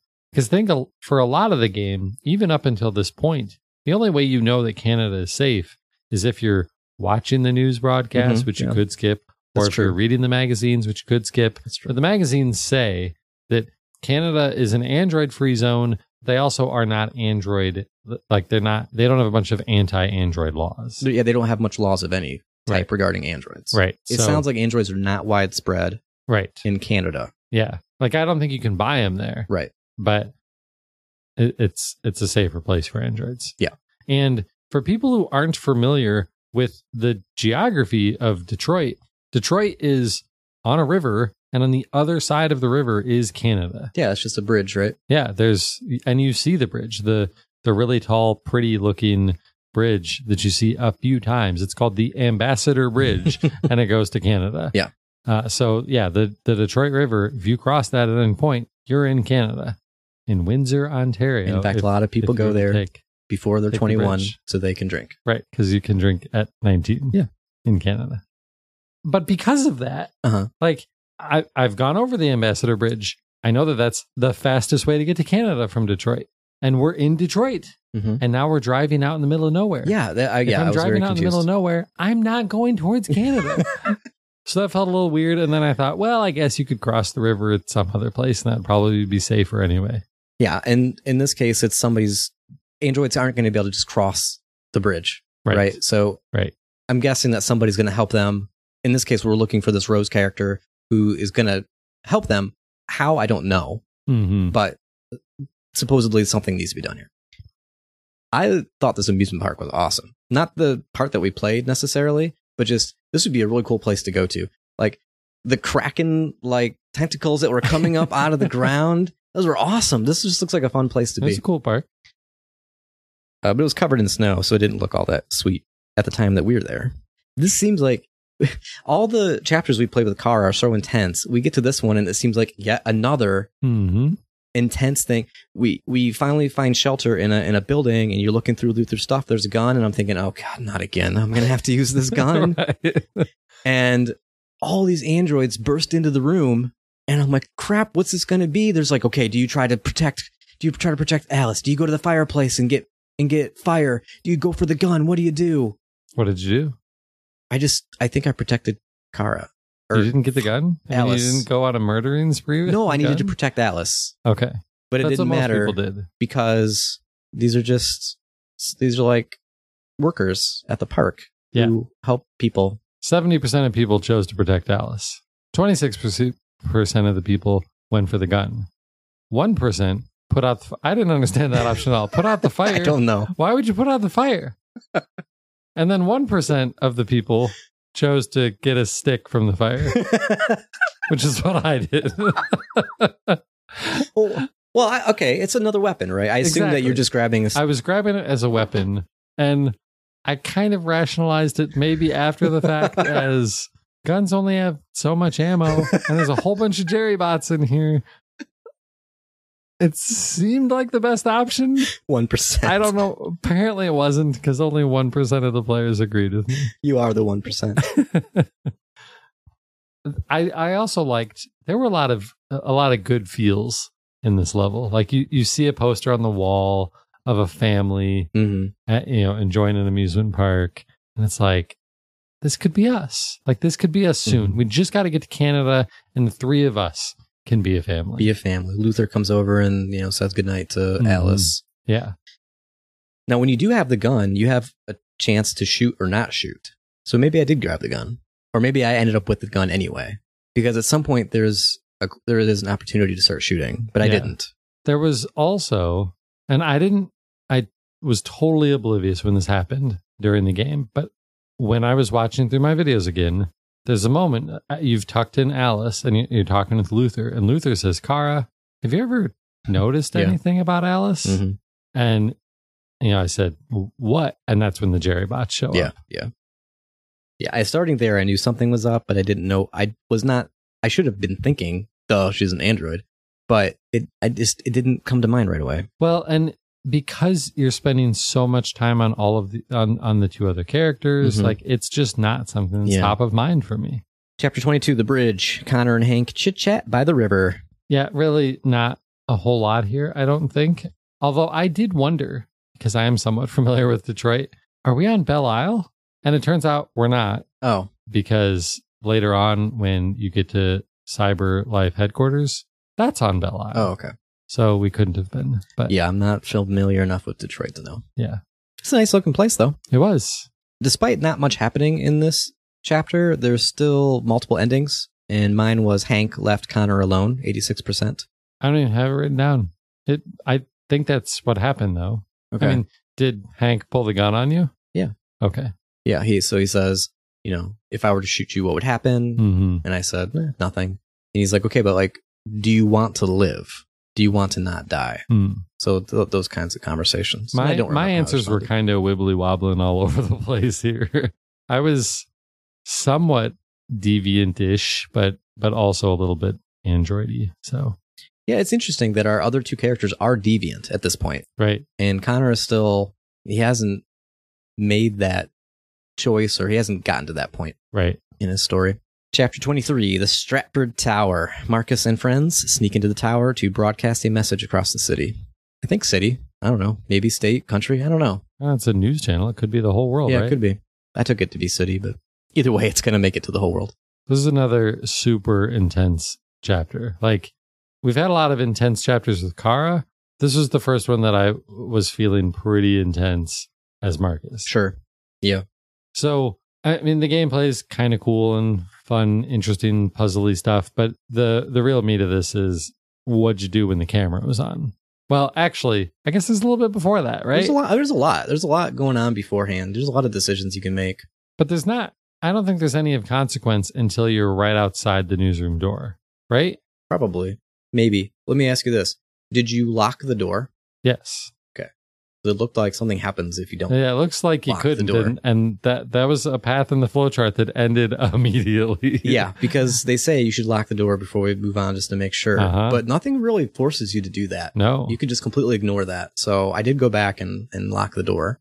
This whole chapter was awesome. I loved this chapter. I loved the visuals of it because it was very different than what we've been doing inside this nice office building. The colors and everything was really cool. Being in a completely different outfit, getting the clothes to look like a janitor android. The scaling the outside of the building was really cool. But yeah, there's a point right before you get into the room that you have to deal with the guards somehow. And I just knocked them out. Yeah, I messed this up. What did you do? I think I just missed another QT. And, I'm not sure if we didn't end up killing them, but North took them out for me. I didn't end up doing it. Okay. That makes sense. But they shot Simon. Oh. He wasn't dead. Oh. But he got shot by the guards. Oh, okay. Yeah, that didn't happen. And so he's like, I'm okay. I can keep going. And North is like, we don't have time because she's as cold-hearted as you are. Yeah. And, or at least as your Kara is. And apparently you're Connor. But so I pick him up and we drag him into the newsroom. Okay. So then basically, I don't think we have to get into all of the options that you picked for what are your demands, because it turns out it doesn't really matter. I still have one more thing before the message. Oh, yeah, right. This dude starts hightailing it out of the room, and they're like, he's going to set off the alarm. Yeah, this is. And I'm like, boom, you're dead. Well, no one is surprised that you shot him at this point. What people may be surprised to learn is I shot him too, and was like, immediately, crap. I really shouldn't have shot this guy.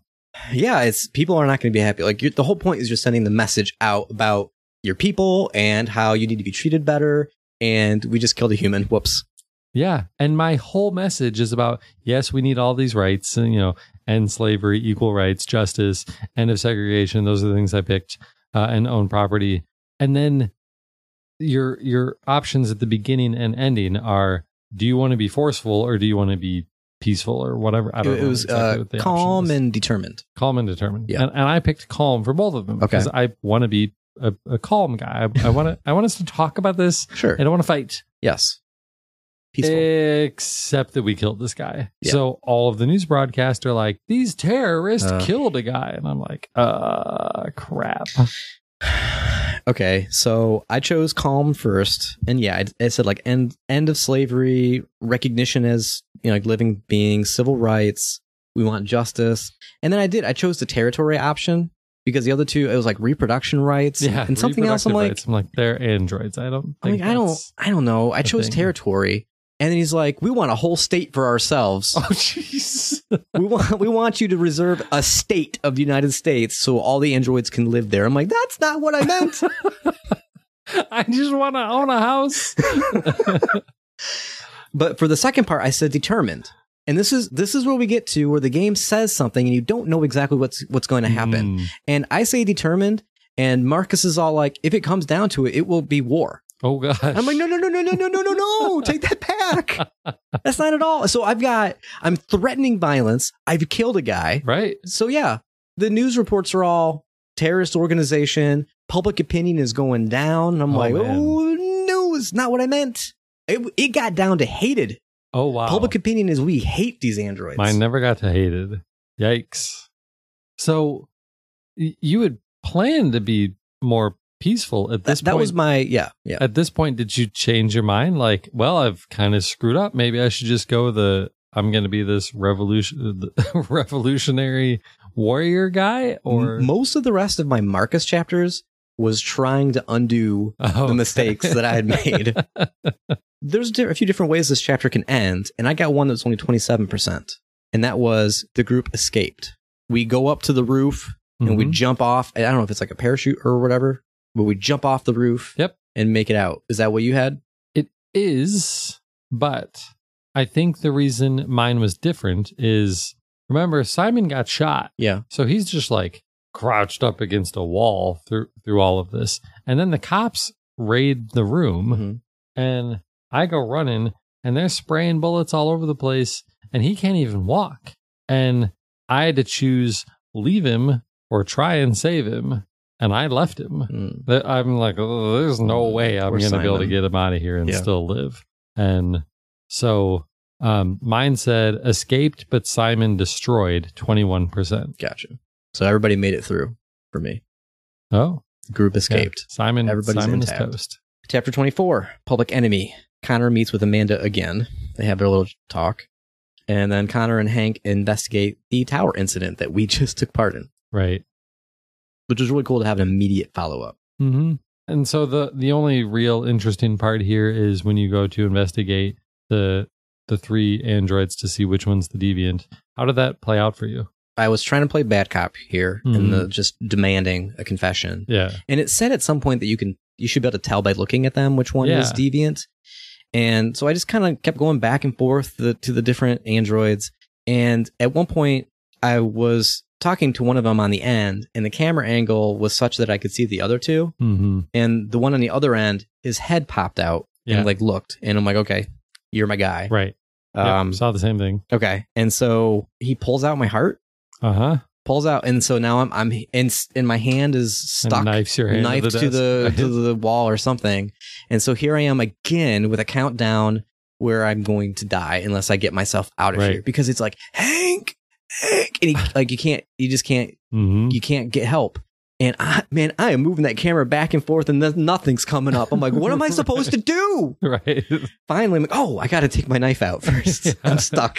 And then I was able to recover from there. Okay. So then you get into the hallway, and then what? Oh, so the dude who attacked. Right. He's running out, and you come up to the hallway. It's the corridor, and it's one of those, you got a few choices to make here, but it's not like it's not one of those where it tells you what's going to happen, right? This isn't like a pre-calculate, okay, if you do this, if you go to the left and do this is what's going to happen. It wasn't anything like that. Right. It was, you got to make a decision, and I... Just say it, Joe. We all know what you did. I went to the right, reached for the guy's gun, and shot the guy down. And shot your 14th android of the game. It was like aimbot, though, man. He took it and he was down. I did the same thing. Well, because your only other reasonable option is protect Hank. And it says there's only a 40% chance of that succeeding. Oh, okay. And they already really foreshadowed earlier in this level, like how good of a job androids do at shooting people. And I'm like, yeah, if I grab this gun, he's toast. Yeah, okay. So grab the gun and Massacre prevented, 26%. Yep, man, same one. How bad would that? Oh, yeah. That must have been bad if you got the massacre ending. But I mean, 26%. So also, I noticed that it looked like you had a choice of going up to the roof. Yeah, and I never did that. So I think that was if you don't even go into the kitchen and talk to the three androids. I think that you just go up to the roof and something else happens. Yeah, I don't know what it would be. Massacre prevented.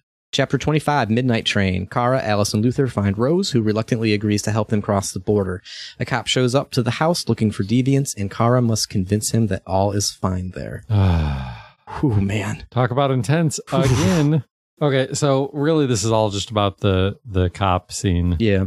So you get a countdown trying to hide stuff before you answer the door. Mm-hmm. When I answered the door with 7 seconds to go, there were still 2 pieces of evidence I had not hidden. How many were you at when you answered the door? I think all of them. All of them. Dude, I went wandering around that room like, I don't know what to do. And I think the time ran out. I may have gotten one of them. I think I did the blue blood one. Even that, I'm not even sure. Okay. I don't know what I don't know. But the door answered itself. I mean, it forced me to answer the door. And yeah. So like, I don't know how I did get through this. Okay. I got the cop to go away. What is it? Policeman left 84%. Mm-hmm. So I did do that. But man, if I were him, there's no way I would have left like I did, because I was running all over this room while this cop is in here. I'm looking for everything. I did get the blue blood. Turning off the light so you can't see it. You know what? I did tell the 2 of them to go upstairs first. That was the only thing I was able to do before the cop came in. I got Alice and Luther to go upstairs. Right. I told them to hide upstairs. Yeah, hiding in the kitchen was the dumbest idea. Yeah. Like, I closed the door to the side room where we saw the one android dead. And then I took the android outfit or whatever and put it into the drawer, or like the dresser drawer. Okay. Well, then I think we're at the same point with 2 left, because there's the like curio cabinet or whatever. No, I only had 1 left. What's the blue blood? There was a cabinet. Yeah, that's what I'm talking about. And there was blue blue blood back into to close it, and there's a light on in there, and I don't remember if there's a light on. So okay, there's a light on, and by closing the door, it shuts the light off. That was one of the first ones I did. Okay, I didn't do that one until the cop was in, and I'm like walking towards the kitchen. She's just, oh hey, ka-chunk, and closes it with her hip or whatever. Yeah, so I have no idea what the other one was. So you did have one other. I had one left. Okay. Yeah. All right. I think it was. Did you touch the magazine at all on the counter? I don't think so. There was one of those magazines, and you could flip through it. I had read it earlier. So you did. You did. You had touched it, and I bet you didn't put it back to the first page. Probably not. Because it ends with like, it's like a Kara model advertisement or something. Are you serious? And so I think that's what it is. Oh, that makes sense. Because I mean, if I'm the cop and I'm looking at that, and I'm looking at this girl who says that, right? But yeah, I made it through. Whew. I told the son to calm down. Mm-hmm. We're gonna make it through this. That was one I didn't pick an option before time ran out. Oh, and I was like, oh god, he's gonna blow it. He was freaking out. He was so scared. Oh man. So that was another crazy intense one. At some point, like there's noise upstairs. Mm-hmm. And I'm like, man, what if I didn't tell them to go upstairs? Or what if and then it asked, is there anybody else in the house? And I said, yeah, my daughter's upstairs. She's sick. What if I hadn't said that? Like, I don't know what would have happened. 85% though. So chapter 26, Capital Park, Marcus and crew attack CyberLife stores to free the androids there. They also leave a message at the park. This has the best quote of the game in it. North says, "You're too fond of humans, Josh. Maybe their lives matter to you more than ours." Huh. Because you're Josh. So I thought that was funny. You're just too fond of humans, Josh. I am too fond of humans. Quite like humans, as a matter of fact. So I assume that getting into and activating all the androids is the same. What kind of messages did you leave? I assume you left pacifists. Yeah, I was 100% pacifist. For the symbol, I chose the one that sort of looked like a peace symbol with sort of like combination peace symbol human, humanoid body, I guess. Yeah. The first one I did, I don't remember what it was, but it was apparently violent. I'm like, no, I'm trying. Because like there are the options with the lights and the signs, and I'm like, I don't know which option is the good one. Yeah, right. And yeah, but I just lucked out and got all of them. I was able to get the percentage in my favor, and it was fine by the end. But then you have one more choice. The cops show up, and you can go up to them, and the androids have them, on their knees, and you are given a gun, and you are told to do something about this. North, of course, wants you to blow their brains out. She thinks violence is the answer. In their blood, right? and maybe it's true. Shoot, spare, or don't make a decision. Well, you can't not make a decision. No, seriously. Well, one of the three. But you can't. Oh, okay. You have to make a decision. Like, you're the leader of the revolution. You have to make a decision. Sure. So I, of course, spared them. Yeah, me too. Yeah. Okay. God, that's boring. Well, maybe if you would have continued on your streak. So only 62% spared the cops. Huh, I didn't write that one down. Okay, cool. All right, we're getting close to the end here. Chapter 27, Meet Kamsky. Connor and Hank visit Elijah Kamsky, founder of CyberLife and creator of the first android to pass the Turing test. Dude, it's our main menu robot, Chloe. Yeah. She answers the door. I'm like, this is awesome. And there's a whole bunch And of then them there's there. like 4 more. Yeah, it's kind of freaky. Swimming in a pool that looks like it's filled with blood. Okay, I looked at it again. I think the walls are just red. I think that's what it is. I think the walls and the floor are red. I don't think the water is red. I don't think there are lights. I think it's just the floor. Okay. It's painted or It's weird. just that's Either just way, the color. it looks like a pool of blood. That's true. Okay, cool. We come to the Kamsky test, and he tells. And you can see this coming the whole time. Yeah, And totally. I am physically, verbally out loud saying, come on, don't make me do this. Don't make me do this. Okay, so it's a really simple setup here. Shoot Chloe. To We're not prove that playing you're Life not is a Strange. deviant? I know, we're not Right. playing. Okay. Shoot this Chloe bot, and Kamsky will tell us everything that we need to know. Right. Or don't, and we walk away with nothing. Mm-hmm. I actually did kind of struggle with this one. Yeah. Because I don't want to shoot her because I don't want to kill people. Mhm. But I do want to shoot her for 2 reasons. 2 reasons? The one reason is to get the information you need. Why else do you want to kill her? Because the other reason seems like that's maybe what Connor would be programmed to do. That's kind of what I'm feeling. But, to kill people? But Hank is, but the other reason that I'm not wanting to shoot her is Hank is saying, don't shoot her. Mhm. And I'm programmed to listen to Hank. And so I'm thinking I can get out of this by not shooting her. And when Hank is like, I don't know, maybe you're a deviant, son, I can say, I don't know why you would say that, Lieutenant Hank. I was merely doing as you instructed me to do. And you don't, Mm-hmm. because I didn't shoot her. And that is not ever an option Mm-hmm. of dialogue. That's everything you just said is what I was thinking as well. My decision to not shoot her was mostly influenced because right before that happens and while it's happening, Hank's like, don't do this. Don't play around with this guy. Because he already saw you gun down one. And I'm like, if he's okay, if he doesn't want me to do it and he doesn't care, like he hates androids and he wants this information and he's not saying do it, well, okay, I'm just not going to do it. Hmm. But there are a bunch of Chloe robots. We could just kill off one, right? It would have been okay. Well, didn't he say that this was the first one? I took that to mean this was the first. The Chloe bot is the That first Chloe model. was the first. Yeah, I got the impression that he meant this one that you're about to destroy was the first ever Chloe bot. Yeah, maybe. Hank thought Connor made the right decision. 85%. Yep. We should have been doing survey questions. Do you think that technology could become a threat to mankind? Yeah. Yeah, no, that's a Yeah. simple question. 72% yes. What are the other people thinking? I have no idea. Well, technology could save us. No matter what problem we come up with, whatever problem happens because That's of technology, we will get technology to save it. If you had to live on a deserted island, what would you take? A book? A cell phone? Pen and paper? A console? I assume that means a video game console. Yeah. Or an instrument. Apparently I said cell phone. What? Yeah, and my simple reasoning was that's the only thing that can help me get off this deserted island. Like, why am I on this deserted island? I know you're not supposed to analyze these questions too Right. much, but if I'm on a deserted island, am I there by choice and I want to be there?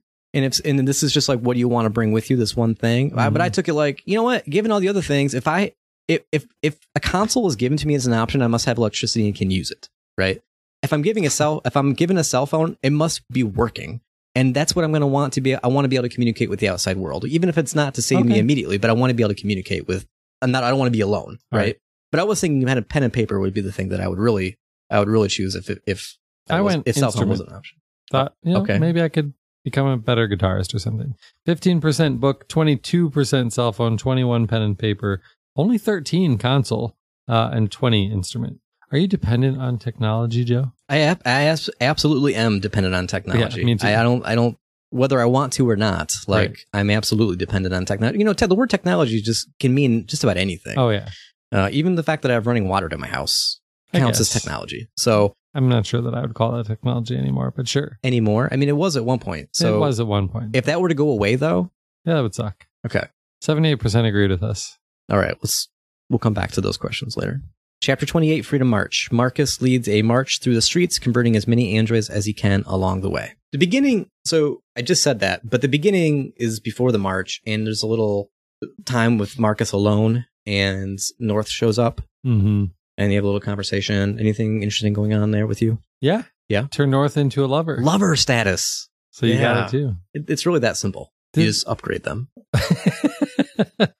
When this happened, when this happened to me, I was having flashbacks of Mass Effect 1 and my relationship with Ashley, where I was going for the relationship with Ashley, despite the fact that I knew she was a horrible person. Oh, okay. Yeah. Yeah, but they have this whole like touching hands and doing this crazy connection Yeah. where they start to share each other's Right. memories. See all and their things. memories Yeah. and stuff. Yeah, I'm glad that's not how it Yeah. works for humans. Glad I'm not a robot. But if I were a robot, maybe I would like that. So yeah, this Freedom March is pretty interesting. Mm-hmm. We know that the androids can go deviant by somehow choosing it. Like they're just somehow breaking through, right? They've had enough, right? Of whatever situation that they're in, and they get themselves out of it. 2, Marcus can just touch them. Yeah. And he converts them. That's strange to me that those are 2 ways to do it. Now he's doing it remotely.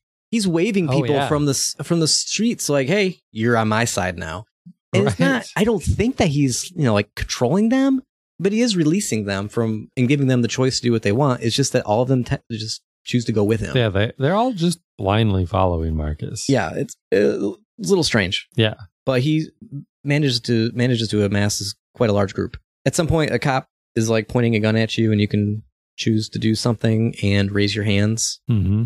And I raise hands. Yep. And everybody raises hands at the same time. I'm feeling a lot of our options here are going to be the same. I'm like, if I'm that cop, I'm feeling the same way. Like, what the crap is going on here? Right? I've got 300 androids with their arms. I'm fearing for my life. You get to the end, and I don't know if it's the army is there, because these guys seem like they're more than just cops. Right. But the army is starting to show up, You would and think National Guard. something. The army's not actually supposed to operate on our own Some sort soil. of federal military It's called thing. Posse Comitatus or something. Or like maybe that. it is, because Probably National Guard mispronounced is state, right? Isn't that how things work? Exactly. So they say that this gathering of ours is illegal and to stop. And so you've got a lot of choices here. Again, these pacifists and violent options, and you can stand your ground or charge or whatever. And the rule follower in me, because I'm such a rule follower, is like, he's right. This is an illegal gathering. Like, you can have marches, but you have to get like licenses for this. And I don't have Permits. one.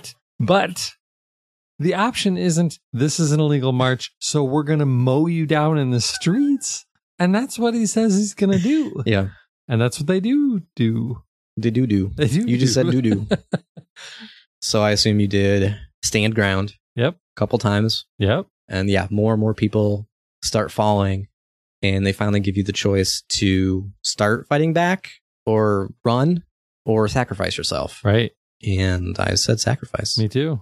It's okay, though, because Mr. John, the security guard, comes and saves us. Right. So if we didn't do anything, like if we didn't let him go, or if we killed him earlier, like would this be the end for Marcus? I don't know. I wonder. Or I wonder if someone else would come and save him. Right, there's so many other androids there. Sure, but like one of the somebody friends, like oh, your Simon's already dead, but maybe it would have been Simon or North. Ooh, yikes! That would have changed things a little bit. Yeah. See, here's what I need you to do. I need you to go back and change all of these. Replay everything. Okay. Right. Yeah. Just look up a guide for that. No. I need you to do this. John gave his life to save Marcus, 36%. Yeah, so I got the same one. Okay. So I got another question for you. Okay. Which technology do you most anticipate? Oh, this is an easy one. Space tourism. Absolutely. Really? Yes. No, like all these other things, androids, flying cars, brain connected devices, don't care.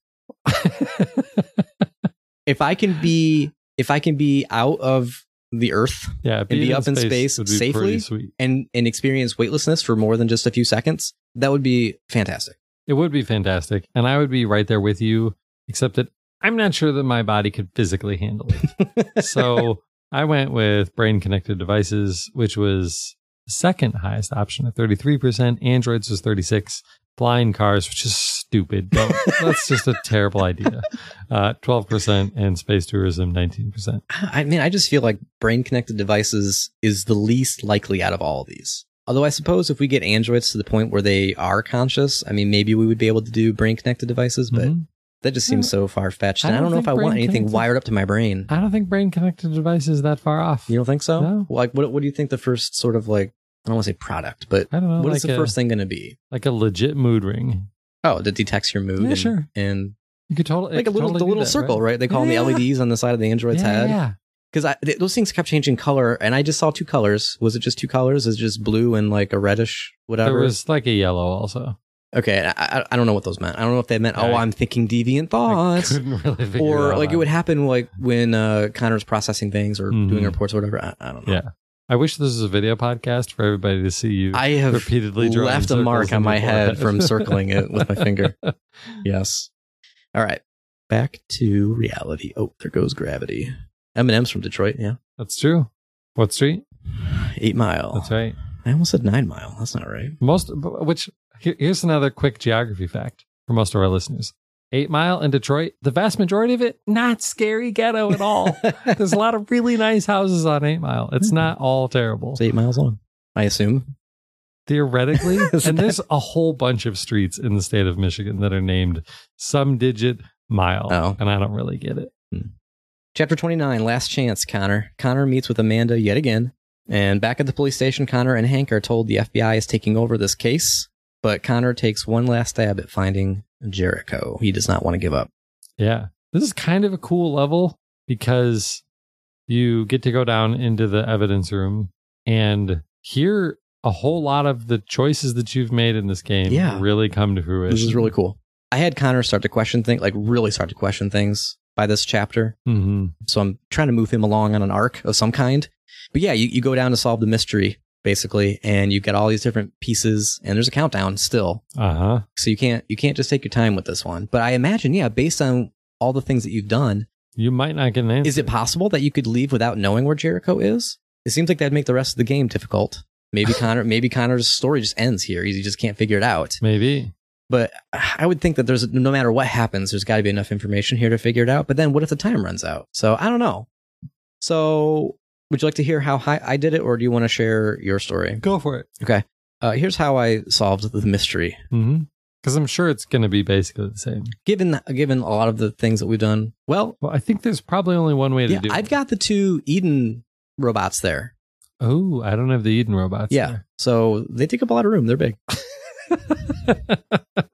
Okay. I've got Simon there. Oh, that sucks. So we probably didn't do this the same way. We still may have ended up at the same result. So there's a lot of androids. They're all missing pieces that can't be turned on. The one on the right is from the tower. The guy who attacked us. Simon for me, but okay. Really? The guy from the broadcast room? Okay. He's second to the right for me. Oh, okay. But he's still there. Yeah. So he's the only one who seems like we can very easily find the missing part and get him turned back on. Right. So I go and find another robot. I don't remember which one it is, but I grab a piece off that as the first one, I think. I think it's the one from the rooftop. Oh, okay. Who looks like Simon. It's so weird to see all these different copies of the same android. Yeah. So I power on the broadcast room android. He can't see. He's just listening. He's like, Marcus, is that you? And stupid me does not. I'm like, no, whatever. I'm trying to get some kind of information. I'm trying to get him to tell me. He's like, I'm not going to tell you, whatever. I'm not going to tell you where Jericho is. And then he goes away. Okay. Then I find a recording of Marcus, get his voice sample so I can speak like him, go back and be like, hey, I'm Marcus, man. You helped us. You saved Jericho. By the way, where's Jericho again? He's like, all right, yeah, I'll help you. And then you touch him and you get the information from him. Okay, so it's not really that different for me because I went to Simon and I'm like, hey, where's Jericho? And he's like, I'm not helping you.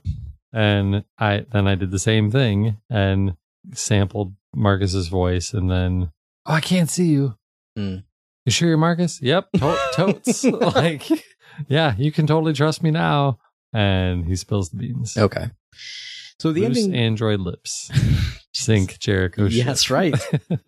Hey, that's a good one. You like that? Yeah.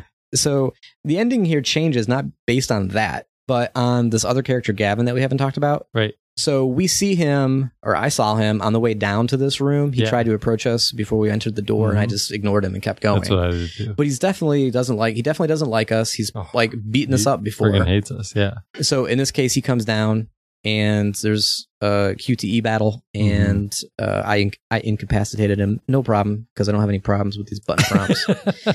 At this point, I was doing okay with the QTs. Connor incapacitated Gavin, 62%. Yeah, same for me. Okay, boring. Now we make it to the most insane chapter. Well, let's save for the last one. Chapter 30, Crossroads. This is where we finally get everybody together in the same chapter. We're constantly swapping. So Rose takes Kara, Alice, and Luther to Jericho. Tells them that those people will help you. Kara goes in and does find Marcus, who agrees to help them. Meanwhile, Connor is searching for Jericho and finds it, and he's looking for Marcus. Meanwhile, Marcus is fighting to protect Jericho. Like, he's just, it's under attack. Maybe this doesn't happen. I assume if Connor finds it, then it's going to be under attack, and Marcus spends most of the time just trying to deal with that threat. Yep. Whew. So we got all kinds of different possibilities here, maybe. But at the beginning, roughly, is when you find out about Alice. Yeah, so from Kara's point of view, she talks to Marcus, and when she goes back downstairs from seeing Marcus, she sees Alice. Except that it's a not different Alice, because she's got here's my finger going around my temple again. There's a LED there. And which I didn't even notice at first. I was like, wait, she's in different clothes. She's in different clothes, different location. Yeah. And she's like, oh, crap. Really? Yeah. And I'm like, oh, crap. Really? Yeah. Yeah. I knew that Luther was going to say something at some point, right? He's been saying a couple things. And he tried to talk to me about something in this level. Yeah. He said something again right before going up to see Marcus. Mm-hmm. So I knew something was coming. And so I wasn't that shocked by it, but I was like, oh, okay, this isn't the relationship I thought it was. Right. But I did take a moment and stop to think, like, does this change anything? And it didn't for me. Like, it's still my kid. Like, we're still trying to be a family. And we thought that it was going to be a mixed family, and it's not. And that's okay. I don't remember feeling anything, really. Well, because your soul is dead and from murdering all of the people probably throughout the rest of the game. I had a lot of feels. But you see a quick flashback to when you're cleaning up Todd's house, and unless you didn't do this, but you pick up a pamphlet in Todd's room, and it's got the flyer advertisement for an Alice spot. You know, I think I did see the pamphlet, but I don't remember seeing the Alice spot. Yeah, because looking back while taking these notes, when you pick that thing up, back when you're actually playing that chapter, it's all blurry. Oh. And so this is the reveal that you've known this the whole time. That you, Kara, have known this, but you've just been ignoring it, or you just couldn't accept it. Huh. And so it says right on there that, the perfect child. I don't remember the price. Yeah. I don't know how much children cost. Right. But so in actuality, Todd's wife left him. Yeah. And took the kid. Mm-hmm. And for some reason, he has decided to purchase a fake child, a robot android child, and treat it like crap. I may or may not know more information on that later in the game. You're just going to have to wait. Crap. Okay. If we're continuing along Kara's part of this chapter, yes, Alice is an android. During the attack, I don't know if I had a choice, but Luther dies. Does he die for you? No. There's a point where I have an option to help him. Yeah. And we're running along, and he gets shot or something, and we do leave him behind, but he makes it out. Oh, yeah, he's dead. Oh, that's sad. But I didn't shoot him this time. Yeah, at least it wasn't you this time, horrible monster. By the end, we're about to jump off the ship, and we're being chased by the troops. And your option is to turn around, or I don't even know what all the options were, because I just immediately took play dead. Well, the first option is run or do something else or whatever. And I did pick run. Oh, yeah. And they start spraying bullets towards us. And I didn't get hit, but we fall down. And then I chose the option of play dead. Okay. I immediately just jumped on the ground. And then they start walking up to him, and there's an option to like try to move to protect Alice or just don't move. Mhm. And I'm like, dude, you can't move. You're Yeah, gonna you ruin can't this move. thing. Duh. Dead people don't move. I thought for sure I was gonna die. I thought that was it. I was really nervous. Okay, going. Well, and I wasn't worried about me. I was like, don't move, Alice. Don't move, Alice. Right. I was definitely thinking that she was gonna give us away. Yeah. Mm-hmm. All right. Going to Connor here. Okay, so Connor confronts Marcus Yeah. on the ship, This is far earlier in the level, but yes. and Because it's before the assault. yeah, the timing's kind of weird here. This was the strangest conversation I've ever had. It was really weird. So, because you've got them talking to each other, they're both trying to convince each other to stop what they're doing, right? Mhm. But you're choosing both conversation options, like you're playing both sides, Right. What? So basically, whatever you want to happen, you have total control over. You can make it happen. So what did you do? Mine got all weird flippy floppy because I couldn't really figure out exactly how I wanted this to play out. But eventually you get to the point where it asks you if you want to become deviant. Yeah, you can choose not to. And you can choose not to. I chose let's go deviant. Yeah, totally. Let's do it. Sounds interesting. Yeah, I don't know if the game's like, I don't know if this is part of the message that I'm actually the person in control here, me as the player. Now, there are a lot of games out there that do that with a story. The twist at the end is that you're actually the person playing and the game's communicating to you as a player. Right.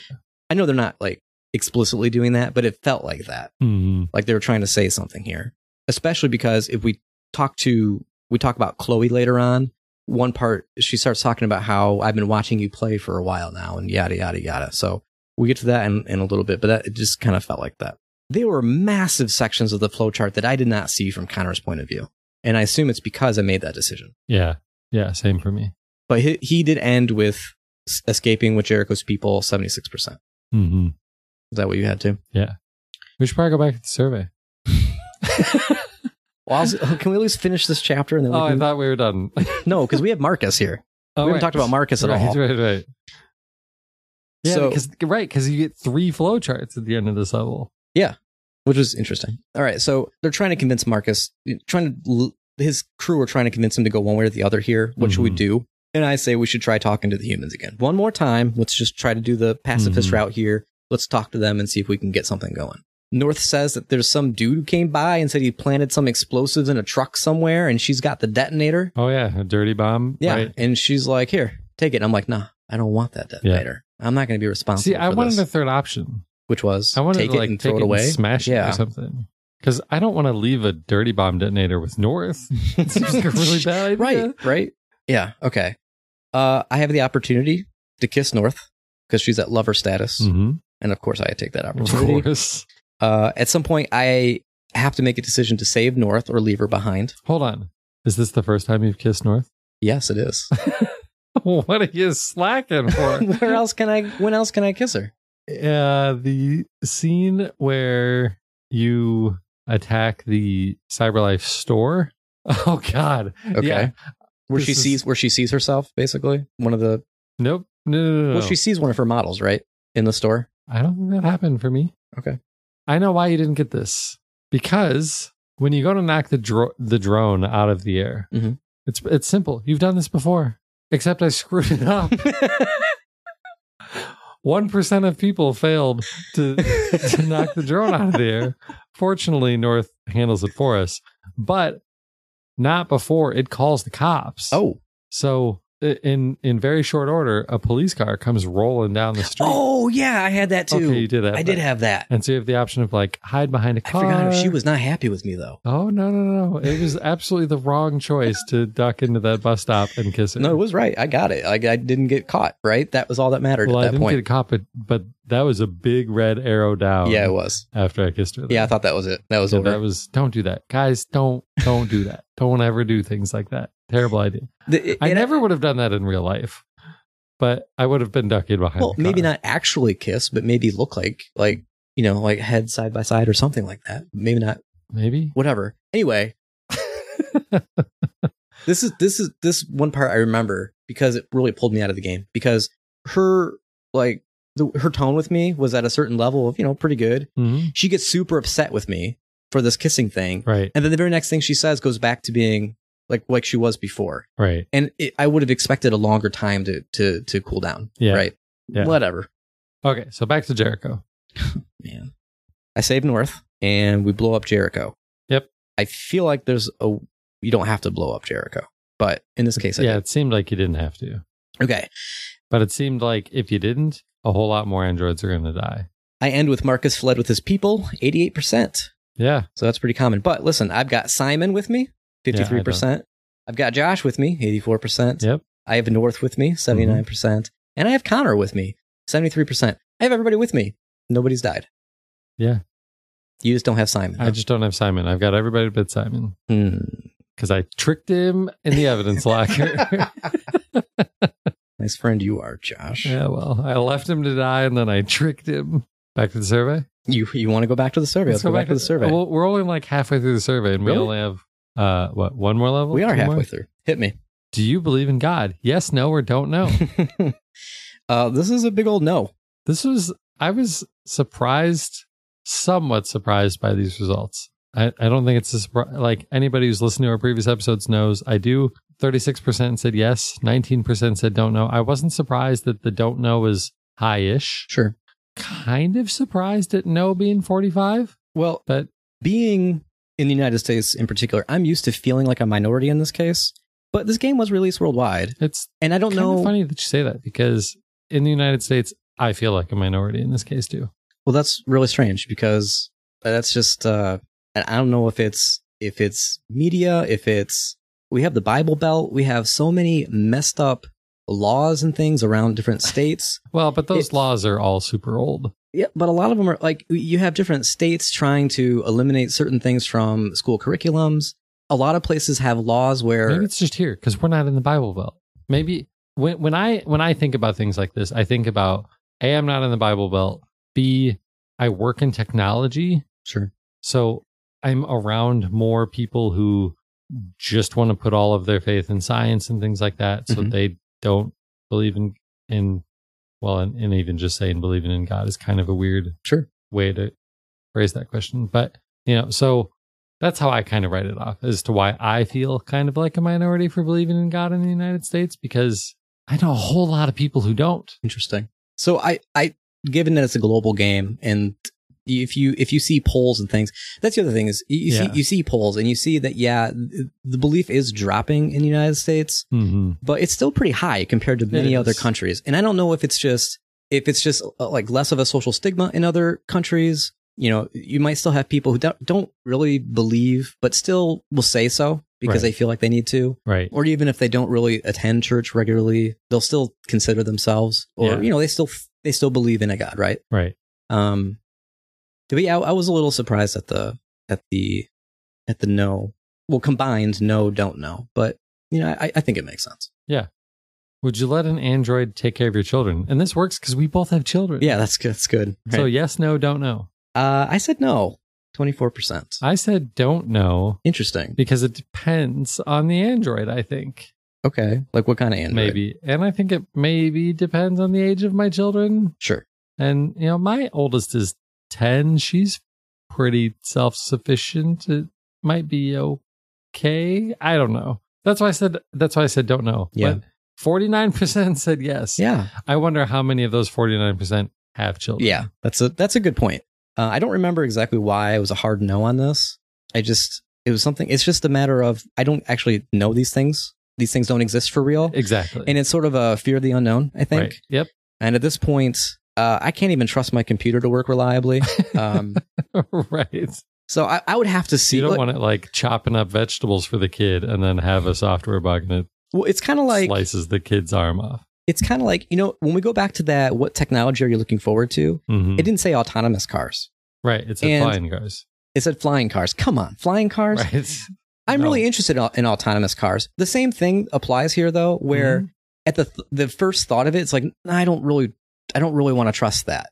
But if it were to actually come out and we were actually able to show you're much safer in an autonomous car, then I'd be all for it. And I would think that'd be great. Same deal with this Android thing. I'd like to think that if they were actually there and there are no incidents, first time for everything, whatever, but I'd be more inclined to say yes. Yeah. How much time per day do you spend on electronics? 1 hour? 2 hours? 4 hours? More? Or don't know? Listen, There's no judgment here. listen, we're both programmers. Exactly. We make a living by being on an electronic device. Exactly. So this was obviously more than 4 hours. Yeah, it has to be more, or else I don't bring home a paycheck. So 65% also said more. Yeah. Let's, Don't know is 5%? I don't know. Right, yeah. Let's do one more. Okay. If you needed emergency surgery, would you agree to be operated on by a machine? Yes, no, don't know. Yeah, absolutely. Yeah, this is like a no-brainer. Like there's already basically machines doing surgery. Right. So Machines can be very accurate. But that makes me think, why was this an easy yes and the childcare one no for me? yeah, It's robots taking care of something important, right? Living things. right. For me, though, it's the robot's not going to be doing it by itself. Like, I feel like there's going to be somebody else there, right? Right. Like other And it's doctors and things. And it's a specialized machine Yes. that's designed to do one thing, like Well, remove this piece of cancer. well, or- maybe that's why we're saying an easy yes. Right. Maybe it's, we're like, well, yeah, no, it's a special, I mean, this is like Well, but a it says machine. machine, not Android. That's okay. And then Yeah. maybe that's why I was thinking that, because if Right. it was like a general purpose Android, or an Android that looks human, right, has a human Mhm. body, moves around like a human, Right. and it's just been loaded up with doctor software, surgery software, right? Surgeon Simulator, pass this. Oh my god, no way! No, thank you. That'd be a hard no. But yeah, since it is just machine, that seems like an easy yes. Yeah, if it was Android, my answer would be different. All right, Okay. we'll save the last one for later. Yeah, the last one could be a difficult one to answer. Chapter 31, Night of the Soul. Marcus decides whether to march peacefully or to launch an assault. There's actually a little bit before this, if Carl has died. Carl, the guy that you took care of back at the beginning of the game, because it seems like it's possible for Carl not to die. Mm-hmm. You stop at his grave, Yes. and you're all like, Carl, I just need some help with this. What can I do? And or at least those are the choices I made when talking to myself. Yeah. And then his son shows up. I didn't realize that was him at first. But yeah, you walk past, like Marcus and Leo walk past each other. Right. And they give each other these strange looks. Yeah. And I am freaking out at this moment. Like, he's gonna blow my cover. Like, something is gonna happen here. And also in the back of my mind going, this guy doesn't care about his dad. Why is he even here? But that's a really crappy judgmental thing for me to say. I was thinking, who is this guy? Why are we looking at each other like this? So yeah, your big choice here. Revolution or demonstration? Yeah, demonstration. Yeah. No. What? No. You went revolution? Yes, I went revolution. Oh boy. So at this point, because I've been more peaceful, I've gotten the people back kind of on my side. I think they're just a little bit above indifferent. So that's good. But I'm going to be marching toward a facility that the people aren't running. Because we're going to go to a camp. We're going to go to the camp and try to save the androids who are there. Because at this point, they're bringing all the androids together and just destroying them. Yeah. Right? Like a mass recall. Mm-hmm. And that's not who I'm going to be approaching. I'm going to be dealing with people who are already destroying us. Any sort of peaceful demonstration doesn't matter. We're getting mowed down, is what I'm thinking. Mm-hmm. And so I'm thinking, you know what? This is a time where I'm going to have to resort to violence because the alternative is it's just a complete waste of time. So I'm guessing that's not what happens because you played that part. But I don't know. Maybe it was a complete waste of time for you. But it's like violence doesn't solve the problem, or violence never solves a problem, or whatever that phrase is. It's not true. Like all kinds of times, violence makes a difference, right? Let's just look at history. All the major things that happen in history. It's like how we tell our kids that cheaters never prosper. And cheaters prosper all the time. Freaking time. So this, I thought, you know what? This is a time in history where we have to resort to violence. Sorry. Okay, so I want to hear. You got to keep going. Tell me how this plays out for you. This is not what I chose. Well, but this is the end of this chapter, though. All right. Well, I chose demonstration, not revolution. Okay. Marcus chose to fight for his people's 40%. What was interesting here is that Connor had an entire flowchart that I did not see anything of. Like I didn't take control of Connor at all in this, but he has a flowchart. Yeah. I was very curious about that too. I figured it must be if you didn't go deviant. Yeah. Then maybe you're doing something to help plan something else, I guess. Yeah, that would make sense. That takes us to the final chapter, Battle for Detroit.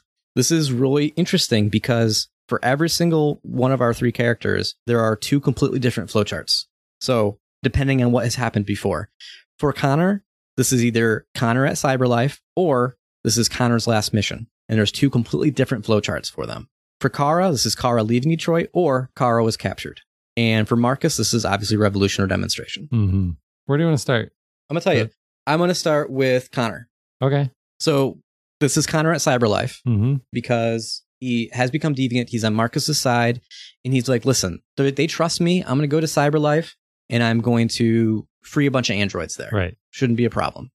Okay, cool. So I go to Cyberlife, get in the building, follow a guard to the elevator. Inside the elevator, take out the guards, leave the elevator using the guard as a shield. Yeah. Mm-hmm. Yep. And I completely failed the button prompts. Oh, no. I seem to remember just a few short minutes ago you making fun of me for failing the button prompts. So, all right, I'm a little upset with this. I accept it. I accept the consequences, but I'm a little upset with this because I saw 3 different button prompts, probably circle, X, triangle, something like that, right? I took those to be different choices. Oh. And so I pushed one of them. Mm-hmm. And then nothing happened. Nothing happened? Yeah. So each of the button prompts has the little timer circle going around the button. Right. And I stopped for a second thinking, I got to make a choice. Which one should I do? I don't even know why. How am I going to make this decision? So I just do the first one. And the other timers keep going. And by the time I realize that I'm supposed to be pushing those buttons, done. I'm shot in the head. I'm dead. Oh my God. Are you serious? Serious. And I thought, crap, so close to the end. I got to restart. I've got to restart this chapter, but I restrain. I do not. Oh my gosh. Would you like to explain what happens to your Connor? Oh man. So yeah, you're supposed to push all of them and then he just shoots all 3 guards. That makes sense. I get that. Okay, you would like this because so you shoot 3 guards and you see all of these other, I think are they Connors? They're not Connors. I don't remember what they are. But you go to start converting one of them. Out pops a Connor with Hank. A Connor that is not deviant. Pops out with Hank and says, essentially, I think you better rethink what you're doing here, buddy. And you get into a QTE fight scene with Bad Connor. Oh, no. Uh-huh. And you know what's happening. You know what's going to happen because the camera's going all over the place. And it just looks like 2... I don't even know which Connor is the right Connor at this point. And so they finally stop fighting. And at this point, Hank has gotten a gun because in the fight, one of them gets kicked off as you would expect. And Hank has to figure out which Connor to shoot. Oh, no. Uh-huh. And so one of the Connors says, ask me a question that only I would know. And so I think the first one was, what's my dog's name? And I'm like, no problem. It's Sumo. Sumo, yep. I get Sumo. And the other Connor says, well, I knew that because I downloaded the file or something like that. Like anybody could have known that or whatever. Okay. And so it's like, ask another question. What was my son's name? Cole. And it's Cole. And I knew this one. Thank goodness I knew this one. And so it eventually ends with him shooting Bad Connor. Oh, so you got the good ending. I got the good ending. Congratulations. Yes. And then he lets loose all of these, like he turns all of these androids deviant. And so that's how that part of it ends. I did have like I guess it was a flashback when I was dying. My life didn't flash before my eyes, but there was a scene with Amanda and she's, we've betrayed her, right? Connor's betrayed her and there was just some conversation. I was just so flabbergasted at what was going on that I wasn't even paying attention. All right, so I guess we move on to Marcus at this point. No, we're going to Kara. So Kara, yeah, we're going to Kara. Yeah. There's we haven't talked about Kara yet. Right. Okay, so Kara didn't get captured in the previous chapter, so we're doing the Kara leaving Detroit flowchart. Mm-hmm. She's heading to the bus stop. Yep. Okay, we have everything that we need, right? We've got IDs or something. Yeah. That we can... We got passports. Yep. So we head to the bus stop. More stealth action. Mm-hmm. Sneaking past the guards. You got opportunities to save people. Yeah. I did save one group of people. Uh-huh. Yeah. I saved Luther. Interesting. Yeah. He was already dead. Yeah, he wasn't dead for So me. was he? So he was going with you? No. You got separated at Jericho, We got separated at Jericho, and he's out And- here. and he's in the stealth section. When I get to go save somebody, it's Luther and Okay. somebody else. I don't remember who it was some less relevant android Okay, because there were two people. One of them was Luther. interesting. So this was a group or a couple. It seemed like Alice knew them as those are the people who live down the street, kind of thing. Like she recognized them, and Yeah. we've got to save them. And against my better judgment, I went ahead and did that. Mhm. Ended up being fine, Yeah. but I was concerned for a while there. I was a little worried. It seemed like that would have been a harder decision if it was Luther, or maybe easier. You got to Right. do it. Yeah. So at some point we get to the checkpoint, and you have a Mhm. choice to go through the checkpoint, which could be problematic, but it This is was fast. cooler for me than it was for you. And we've got another timer here, right? We have 20 minutes to get to the bus or something, or maybe Yeah. it's 10 minutes. Anyway, so you can go through the checkpoint, riskier but faster, or you can take some detour Mm-hmm. somewhere. Yep. And obviously it'll take longer, but should be safer. At this point, I don't have enough time. Neither did I. And I assume it's because we're saving people, Right. right? We don't have enough time to take that. If we take that route, we're just going to miss the bus. What's the point? Going through the checkpoint. Right. So for me, going through the checkpoint, I play it cool. All right, I play it cool. Mm-hmm. Guard's like, yeah, okay, ID checks out. There's a curfew. Yeah, I know. We're just trying to get to the bus. Yeah. The reason that she gave was super lame. She was like, yeah, my daughter was at a slumber party and we're just trying to get home. Really? I don't remember I don't that. think that would Oh. be a good enough reason. I think it was because I just said that she's sick or something. Well, see, mine wasn't sick because I think it's at the very beginning of this chapter. You have the option, now that you know that Alice is an android. Oh, She's like, oh, I'm cold and hot at the same time. And so I flicked the little switch on her to turn off her Yeah. temperature sensors or whatever. So I don't think I had, because I get to the checkpoint. I'm like, dang it. If I wouldn't have flicked off the switch, I could have just said she's sick. But now they'll know I'm lying. So instead, she makes up this terrible excuse about picking her up from a slumber party. dude, I didn't flick that switch. I thought that would be awkward. Like we haven't like talked about the fact that everybody knows that she's an android, and I thought that would be weird. I don't know if she knows that she's an android. So I'm like, no, you're going to behave like a human. So yeah, I chose the sick option. Oh, But once we get through, though, the guard's like, hey, and I got the option to I don't know if I had a gun or shoot him or run away or something, or just play it cool. And I Mhm. play it cool. He's like, you dropped this glove. Okay, so thanks. this scene was cooler for me because I have Luther. Mm-hmm. And we're walking up to it, and apparently they can wirelessly communicate, like essentially telepathically. Nice. Luther and Carr are talking to Sweet. each other without actually using That would their be mouths. helpful. And Luther's like, "We got to do something. They're not going to believe us." Like, I mean, it kind of sounds like North, and I just keep telling him, "Nope, we're gonna stay calm. Everything's gonna be cool." Like I'm kind of freaking out, but I'm telling him to be calm. And then you get through, and then Luther's really losing it. He's like, "We have to act now. Like this is gonna be the end of the road for us." And I'm like, "Nope, you gotta trust me. It's gonna be okay." And like my heart is pounding, and it's just the glove. You kept her cool. Yep. Made it through. Cool. So you get to the bus stop, and apparently they're only taking people who have tickets. Right. We don't have tickets We don't have tickets for the bus. Right. And so the next thing we got to do is try to find tickets somewhere. Mhm. Which direction did you go first? Left or right? Well, there's Like just it's like a circle. yeah, it's like Did a you go circle. clockwise or counterclockwise? I went counterclockwise because the cops are if you go to the clockwise direction. And they're scanning everybody. They're scanning people to find out if they're androids. So I go counterclockwise. Okay. And I'm just kind of like, you're not getting any of the little orange things. Yeah. Yeah, where are the tickets? You have to just find the tickets. So I'm like walking up to people as close as I can. Bump into a guy, Todd. Can't make this up.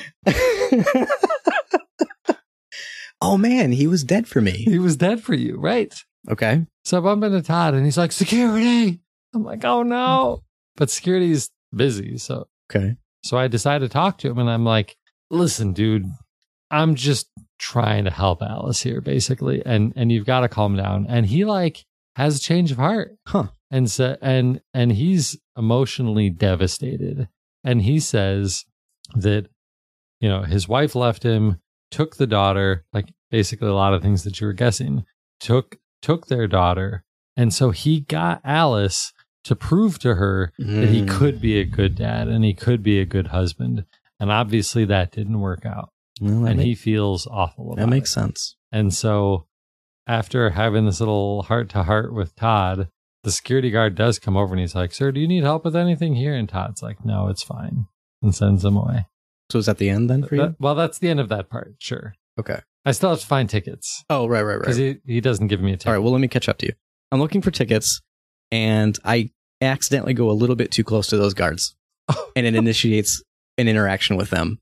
And I see that they're scanning people, like the it's not like a cutscene, but the camera change. I lose control, and they're scanning people. Good. And then they start to go scan me, and my choices are to run or stay. And I'm thinking, staying's been pretty good so far. They scan me. I'm an android. I'm dead. Are you serious? Dude. At least this time it just fades to black and I don't actually get to see both Kara and Alice shot to death like I did see Connor shot in the head. Right. But fade to black, that was it. That was the end of her story.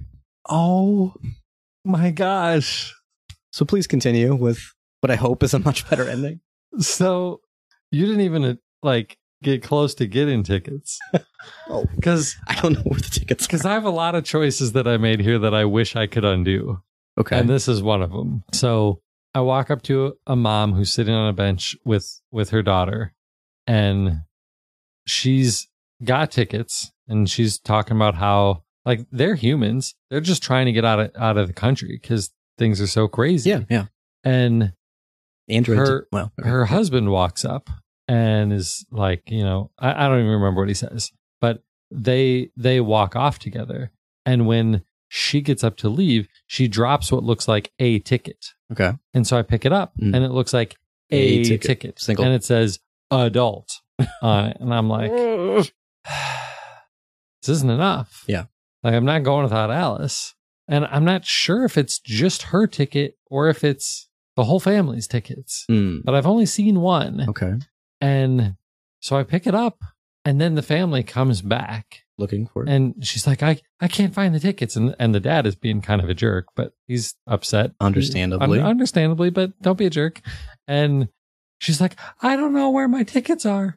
And they ask you, have you seen the tickets? And I'm like, oh God, what do I say? What do I say? And then I decide it's only one adult ticket. I don't need this. Well, no, I say, nope, sorry, I haven't seen any tickets. And she's like, oh my gosh. And then they come back or something, and you get another option. And at this point is when I decide it's only one adult ticket. It's not enough. Yeah, but what if it's one piece and you just need to find the child ticket and you're good to go? I know. And I'm like, here, I found your ticket. And at this point, I'm like, why? I know it's the right thing to do, but is it really the right thing to do? No. It's the right thing to do. It's not right to steal people's tickets, but okay. I'm feeling kind of screwed here. And so I keep looking and the cops get to me too. No. But I'm not an idiot and I don't stand still. And I have Luther with me. Oh, right. Right. So I have an option of Luther create a diversion. So Luther creates a diversion and gets shot as I'm running away. And Luther dies, but I get away. Yeah. And I'm running, and out pops Rose's son. Okay. And he leads me off to Rose, who's waiting with a car. And she's like, I knew I shouldn't have taken you to Jericho, but I figured this was the only other place that you could be because I knew it was the last bus leaving. So we hoped that we would find you here. I've got another way to get you across the river. Okay. And so I jump in a car with her. And the car explodes. And the car explodes. And Connor's standing there going, ha, ha, ha, ha. No, that's not how it went. They get in the car and they drive away. And I switch to Marcus. So you're going to have to come back. No. You need to finish, unless it continues. Does it keep intertwining? There's more. But does it keep, are they related? Are they, because we can just finish off her story. Oh, no, we're not finishing off her story now. because that's not how it goes in the game. So you're going to have to wait. Okay, all right, fine. I'll trust you. Let's go to Marcus. Let's go to Marcus. I'm doing Revolution. Yep. You're doing Demonstration. He's going to die. So we're not even we're going to have two completely separate stories here. Right. I don't know. Maybe. I don't know. Okay. So we start out with charging toward the place, carrying a peace flag and put it down, whatever. We continue the assault. And how this is working is that we have a gun and we're able to order troops around. And so when you go, you have choices of like which direction you want to go. You're behind barricades and you're trying to advance up to the next barricade, right? So you can go this, you can go left, and it says, really dangerous, very low probability of success. Don't go there. Or I can go this way, right? So what I need to do is I can look all the way to one side and I can usually see some androids there and I can tell them what to do. I can say, go ahead and move up. I can tell them to give me cover fire. And so just by giving cover fire, it completely changes the probability of going, and it's safe to go that way. So I go. So it's a bunch of that, but some of my people start dying, right? Because I'm basically using them as distractions, right? And then not because you don't care about the lives of androids or humans. And it's not just one of these anonymous people that we've recruited. I'm losing Josh. I'm losing Simon. They get shot, and like there are certain times where I have a chance to save them. And I'm like, dude, I am not going to go out there and get killed at this moment. Right. I am almost there. Right. I am the figurehead of this movement. I really don't want to die. Josh is dead. Simon is dead. But there are times like I can give me cover fire, and then I can pop up and shoot people. It's not like a third-person shooter where I can aim. It's suddenly Gears of War. Yeah. It's more like hold down one of the shoulder buttons to pop up, and then immediately pressing the shoulder button to shoot that person.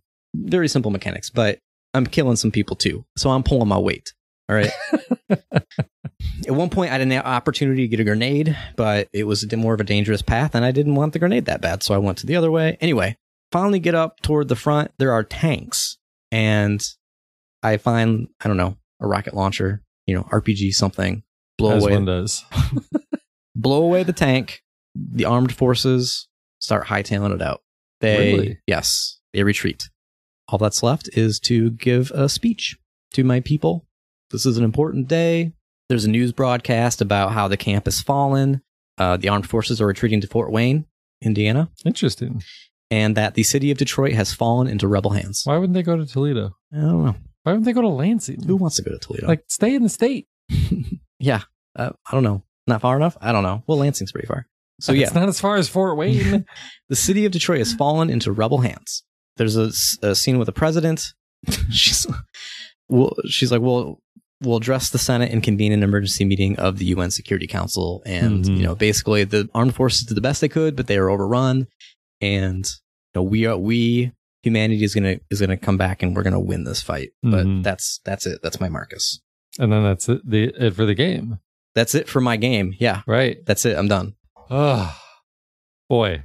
Okay. So I go the demonstration route. We have no guns. It's kind of similar to the earlier one where we're just marching down the street, but we're marching towards the camp, and eventually they box us in with some armored personnel carriers, and we're kind of surrounded.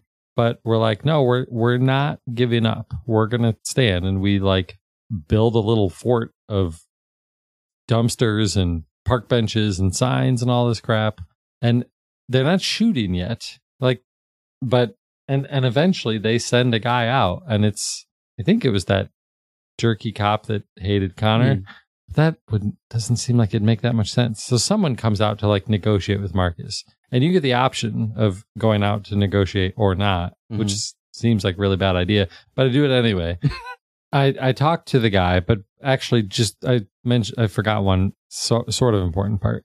There are a bunch of journalists there too that are set up off to the one side, and so you can do a demonstration for the journalist basically, which basically just puts up some big holographic sign, and you can put some message on there. And I don't remember which message I picked, but something along the lines of like, "We're here peacefully. We just want our rights," which raises public opinion even more, to the point where I don't remember the word, but it was like public opinion is essentially on your side at this point. Nice. So go out to meet the dude to negotiate, and he's like, you can surrender, or if you don't, we're going to assault you guys and you're all going to die. Like, there's no way your little camp here is going to survive our assault. So surrender, and you and some of your buddies will let live. You're going to be detained, but we won't kill you.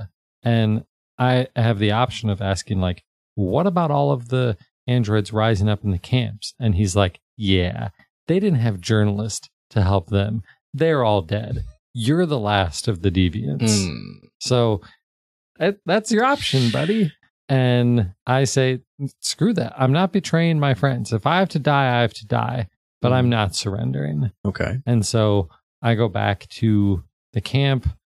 They chuck a grenade in. I kind of black out. I don't die. This is when it actually switches back over to Connor and Hank and the big fight scene. Okay. Because that's not all one continuous thing. They keep jumping around. I win. Gets back to the fight with Marcus, and they overrun us. And it's me and North and maybe a dozen other androids backed up against a wall with like 5 armored dudes pointing guns at us.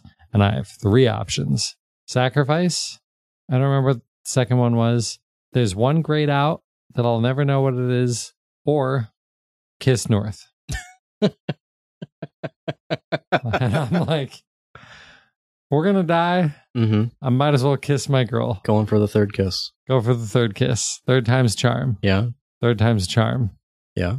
The display of android emotion causes the guards to lower their weapons. Are you kidding me? I am not kidding you. It's kind of lame. Now that I go back and watch it again, it is kind of lame, but they stop. Then I do get a presidential address from President Warren. Am I guessing her name right? I don't remember her name. It doesn't matter. In her address, she looks like she's in shock at what has happened. Sort of similar to yours. She does say that the army is in retreat. She doesn't say Fort Wayne, but that the army is in retreat after what happened, mostly because Connor showed up with the massive army. That's basically why she says that they retreated, because I don't think they had that many troops at this camp, and he just showed up with hundreds of androids. They're not armed, so still, I guess so. She says that the army is in retreat. They're evacuating the city. All of Detroit is being evacuated. And you had said that they were planning to hold a meeting with the UN Security Council. Yeah. She says they're meeting with the Senate. They're planning a meeting in the Senate to address how to appropriately respond to these actions.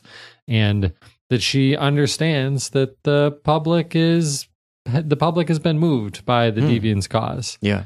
And then she says, perhaps the time has come to consider the possibility that androids are a new form of intelligent life. Nice. And then she ends the address the way most American presidents do. May God bless our country, blah, blah, blah, blah, Yep. all that stuff. And that's it for her. Then we go back to Marcus and Connor, because it's a cutscene of Connor showing up with all of the androids, and him and Marcus basically congratulating each other. Hey, awesome. We just won our freedom. And you kiss North again. Really? So I've got yet another kiss with North. What is that? 4 now? Yeah. And then not keeping track. And then Marcus gets up to address all of the androids there and talk about how they've won their freedom and all of this stuff. And you see Connor standing on the stage, and North is on the stage too, but Connor's like at the back of the stage, and it kind of focuses in on Connor. And then it does this like weird blurry cut, and all of a sudden Connor is back in that park area with Amanda. Okay. And he seems like he's not very much in control of himself. Like he can barely move. And he's like, Amanda, what is going on? And she said, she basically says, this was all part of the plan, Connor. What? We were just waiting for the appropriate time to retake control of your programming. Have fun with that. And so she takes off, and you're given a new task of find a way out. A way out. And you don't really know what that means. And so you're just kind of slowly, because you're barely in control of yourself, slowly wandering around the park trying to find a way out. And then it kind of cuts back to the stage, and Connor starts to pull a gun out. What? And their plan is to retake control of Connor's programming and to execute Marcus on the stage. Unless you find a way out. Okay, so you do have to then. You do have to. And do you find a way out? Fortunately, I did. I don't know if you had ever really explored this park in any of your multiple times. I went straight. I did my little detective vision, saw where the glowy figure was, and went straight to her. So you would have been in a world of hurt, I think, because one time I did explore the park, and I found this thing that was sort of like this ring-shaped stone statue sort of thing with some sort of computer terminal in the middle of it that required you to put your hand on it. And I don't remember what happened when I put my hand on it the first time that I played it, because it seemed so weird and inconsequential that I didn't write anything down about it. Like, I'm like, all right, this is weird. And as you crawl up to it, you hear, is it Kamsky re-saying his quote to you that I always put an exit in my programs. And you have, a 3-button QT. This one was actually difficult because it was like R1, L2, and then tapping triangle. So, it's kind of convoluted. Yeah, it's a weird like death claw maneuver to make this happen. And I failed it the first time, but it let me do it again. And when you do that, you've essentially break free of Amanda's program. Like, it doesn't go through the whole breaking out animation of becoming deviant again, but it goes back to Connor standing on stage and he puts the gun away. That was the thing I was trying to remember about the Kamsky chapter, was I knew I wrote down that quote about having always leaving an emergency exit in his program. Yeah.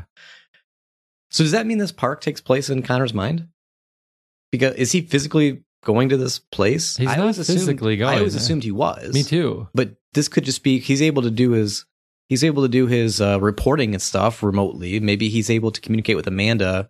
Yeah, in a remote fashion. And I was super confused because you remember at one of the times that you go to visit Amanda, the weather is gorgeous and you're taking a little boat ride around it. Yeah. And then the very next time it is iced over and that's true. cold. You know, this is all taking place. And it's all in November. Except for the opening with the rooftop. Oh, yeah, because that's a few months That's prior. a few months beforehand. But everything else is all within the span of a couple days in November. Right. So that happens. I don't kill Marcus.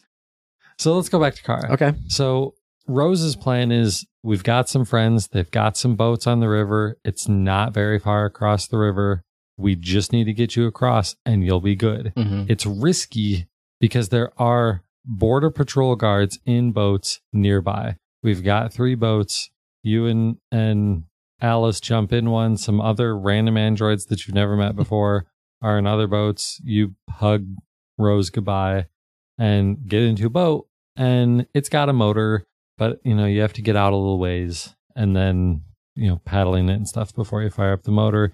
Fire up the motor, and it's not super clear. Like, you can kind of see the other boats, but you're just kind of talking a little bit with Alice, planning what your life is going to be like in Canada. Okay. And seems premature. Yeah, a little bit. Unless you're just trying to distract her. Yeah, I mean, you're both talking about it. She's asking you, and you're giving her answers. Okay. And then the Border Patrol shows up, and they start shooting. Just immediately start shooting machine guns. They don't even see if it's people? Or? Nope, they just assume, I guess, that it's androids. And they just start firing, and you see both of the other boats immediately just get wiped out. And you have 2, maybe 3 options. I only remember 2 of them. One is like duck down and try to hide. It feels like play dead or accelerate. And I choose accelerate. Okay. Because I'm thinking I just gotta go. Gotta go. Yeah. Don't go. Don't go. Because you don't duck down. And Alice gets shot. No. She's not dead yet. Yet? Well, she's still alive. Okay. I mean, she doesn't die immediately like you did with Connor and everybody else. Yeah. She's not dead. She's dying, but you're just full steam ahead. Go, go, go, go, go. And you make it across. I make it across. And Alice dies. No. On the shore of Canada. No. Alice dies. And you're presented with one last option. Go on or give up. And at this point, I'm like, I'm not going to give up. Sure. Apparently, you could have taken your own life or whatever. But, some other cars show up. You assume it's Canadians who are hoping to help you, but you don't really know. And that's it. That's it. And Alice is dead. You were so close. I was so close to getting the perfect ending for all of your characters. Yep. You were so close. So I could have done the tickets differently. Maybe. But maybe if I would have kept the tickets, they still would have done the scanning thing. Right. And I'm thinking that if I duck down in the boat, they think we're dead. Yeah. And maybe I can make it across with Alice alive. Or here's the other thing. Yeah, God, now I don't exactly remember how this played out because they did leave. The Border Patrol leaves after we stop because Alice gets shot and the boat starts sinking. So, oh God, yeah, this gets even more emotional. So I don't know how I forgot all of this because it's so emotionally taxing. That's how. So the boat is sinking and it's like, you've got to throw stuff out so to keep the boat from sinking. Okay. And so I see this giant crate and it just says supplies. And I'm like, pitch that. Boat's still sinking. All right. I don't really need the motor. It's not that far and I've got an oar. I chuck the motor off too. And it seems like it's not sinking anymore. I'm like, cool, I can make this now. And I get caught in one of those situations again where it's like I'm using the right stick to look around and instead it picks an option for me. Yeah. Because I think there could have been two options, paddle or jump in the water and swim and push the boat. Sure. And so that's what I do. But the water is freezing cold. So I get a timer. It is November in Detroit. Right. And so it says you've got 2 minutes before the cold will kill Kara. Okay. And Alice is like, don't jump in. And I jump in anyway because I accidentally jump in. And so then it's just hammer X for all that you're good for to try and get to shore. I've never pushed buttons faster on a game controller in my life trying to paddle this boat to shore. And I wonder if I hadn't thrown out the supplies, if there would have been supplies in there to patch up Alice. Ooh. Yeah. So it's like every option that I could have made to... you got to get it just right. All of them. Yeah. I screwed up every single choice except for when the guards scanned us. Unlike you. Well, you did better than I did. Nice work. That was one of the issues I had with the game that I did mention earlier because I didn't want to give too much away about what happened. Is that to me, when you do fail like that, it's very unsatisfying. But you know what? I mean, I guess that's how life is. If it just ends suddenly, that's it, Well, and the good thing is, it's not like you have to play the whole game over again. No, I just play that chapter. You just play that chapter. But now I don't need to because you told me what happens. But maybe I can do something different. Maybe I can get an even better ending. Yeah. Marcus's story was complete and that was fine. That was good. But yeah, the other two, they just ended and there was nothing. No, for Connor, that's kind of fine. Well, Connor could have had a cutscene with Hank or something reflecting on what happened. I didn't even get that. Yeah, but you got a happy ending though. But I just ended. Sure, I just stopped. Dead Alice is a happy ending. Kara, I don't know, but it would have been cool to have some closure. But I can see why they would make this decision. It makes sense, and I know I can go back and do it again. That was our rule to not do that. But the other major problem I had with this game was that the button prompts, the fact that your interaction controls are sometimes tied to your camera controls. Yeah, that's really bad. Motion controls using the touchpad on the PlayStation 4 controller. There were times where I just could not get that thing to work. Unfortunately, it was not during a QTE. But sometimes reading the magazines was really difficult. Yeah. But the motion controls, I usually play with the controller on my lap. And so sometimes it's like, okay, now move the controller down. I can't move it down any farther. It's already down. And I'm afraid that if I move it up first, then move it back down, that's going to count as the wrong motion, because if I push the wrong button, it counts as wrong. Right. So stuff like that. And it turned out that was fine to do, because I was the same way. Yeah. Yeah. But, aside from that, I really enjoyed the game. I really liked it. But like I said, even after hearing your endings and almost getting perfect endings, I still find that the story is kind of lacking in diving into, philosophically or whatever, some of these android type questions or consciousness type questions. I mean, that actually kind of leads us into the final question of the survey, which is, do you think one day machines could develop consciousness? And of course, the options again are yes, no, don't know. Don't know. And I feel like it's kind of lame, but I put don't know. That is kind of a cop out. It is. I think that I'm going to make you say yes or no now. Then I'm going to say, so one of the reasons I went with don't know is, what does that even mean? What does it mean to develop consciousness? Sure. Define that for me, and then I'll give you a yes or no. I just can't do that. I can't do that. That is a good point, though. It is, we have a hard time defining consciousness. So it's hard to say, well, how would we even know if a machine that we're interacting with is conscious? How can you say for sure? Is it just machine learning has gotten so good? Right. Who knows? That it looks like. Man, I can't convince the computer that I'm not a robot. I tried filling out a login form today where I was typing my password in incorrectly. It turns out I just had caps lock on, but I clicked, I'm not a robot. And it's like, nah, really? I need you to click on all the roads in these pictures here and keep clicking them until you don't see any roads anymore. I went through 4 or 5 of those things before I finally convinced that I was not a robot.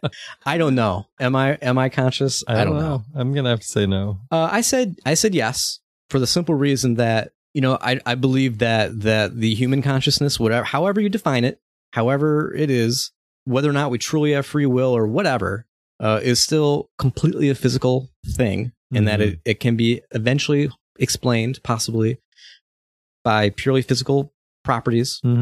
And that if that's the case, then I don't see why we couldn't develop a non-organic version of that. And so I think that it would be possible. That's why I said yes to that. And 71% said yes as well. Yeah. Yeah. I mean, going by that, sure, I can say yes to that.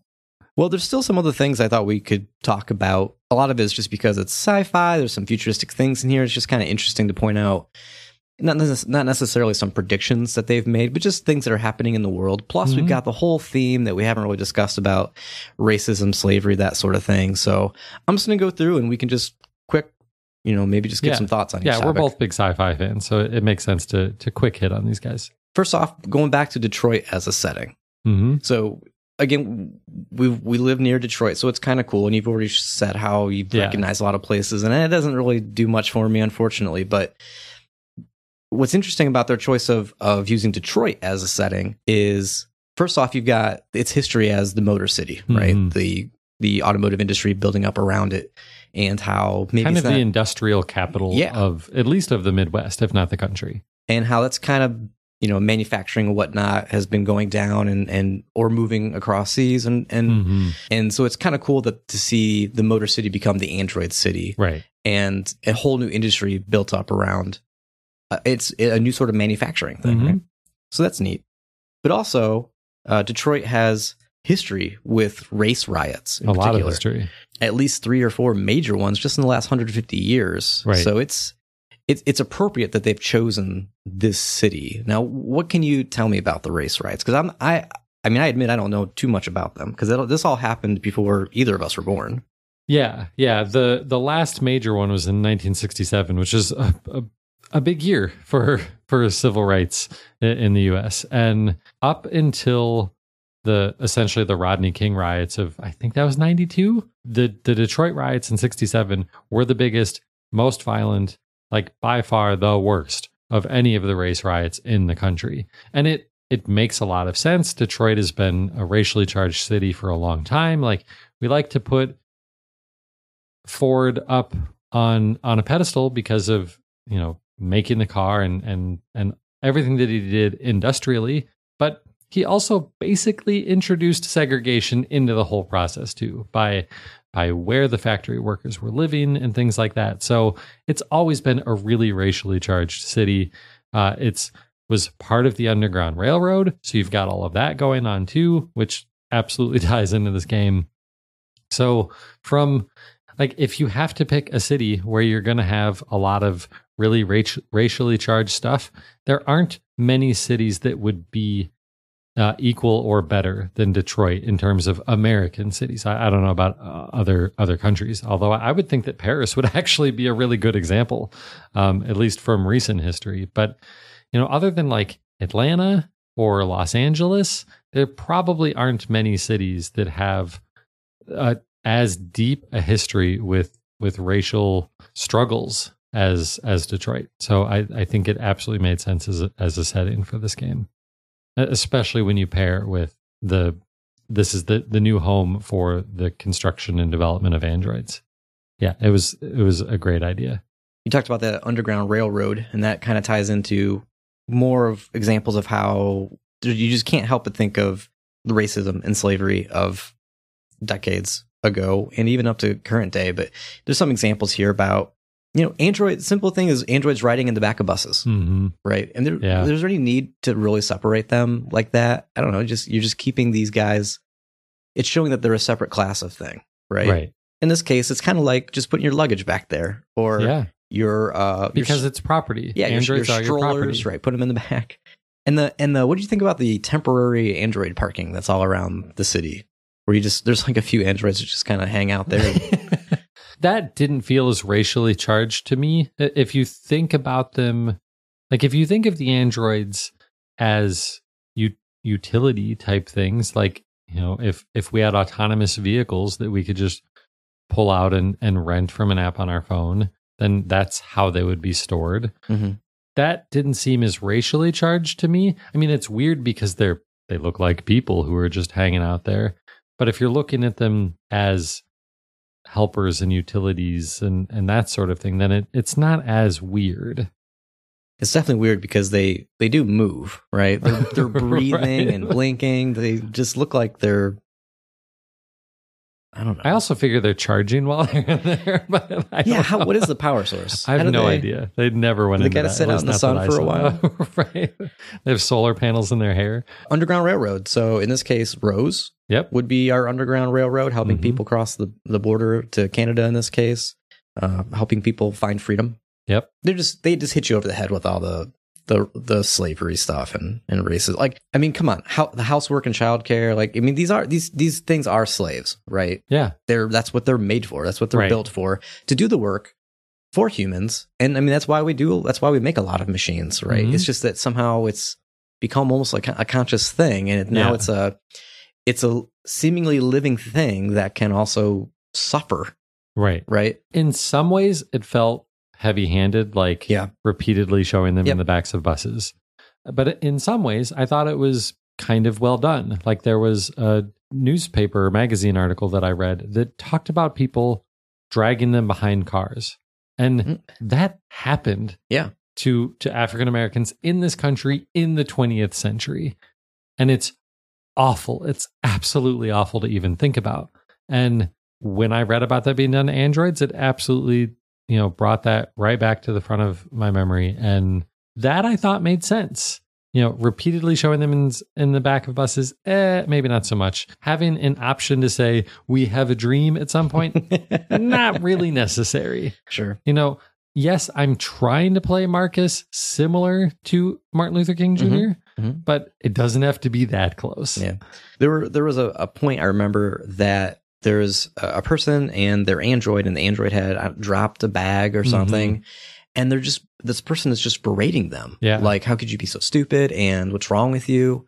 And I'm thinking, if people really think of these things as utilities, as machines, that seems kind of strange, doesn't it? That you'd be yelling at basically your toaster.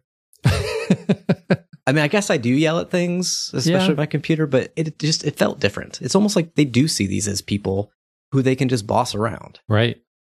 Yeah, that like subconsciously they do see them as lesser class humans. Yeah. What do you think the primary reason is for the androids being so hated?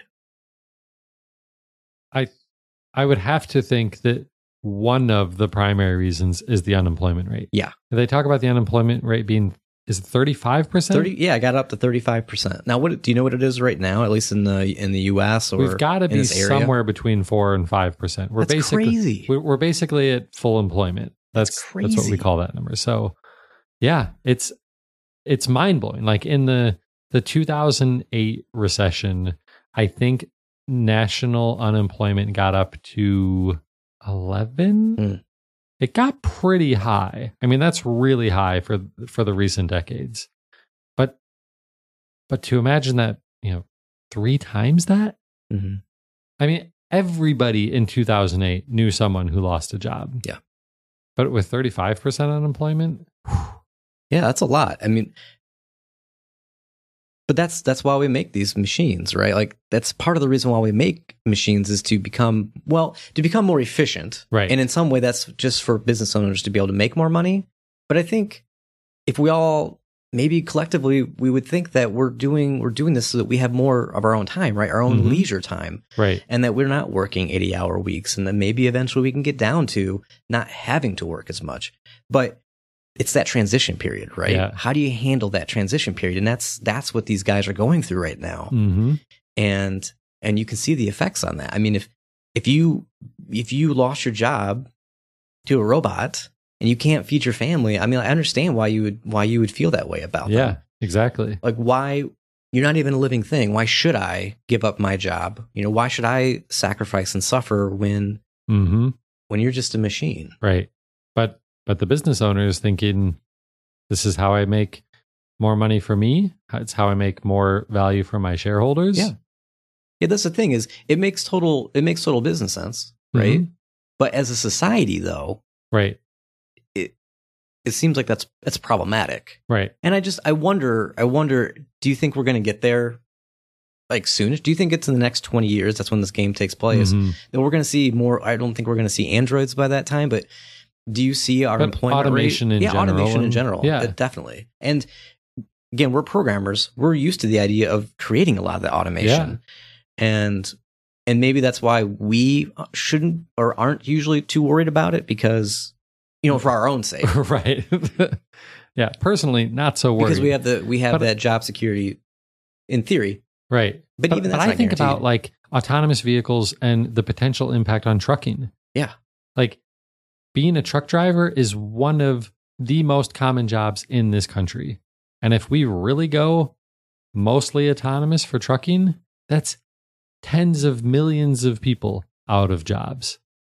And is it for the best in terms of safety and productivity and all that? Sure.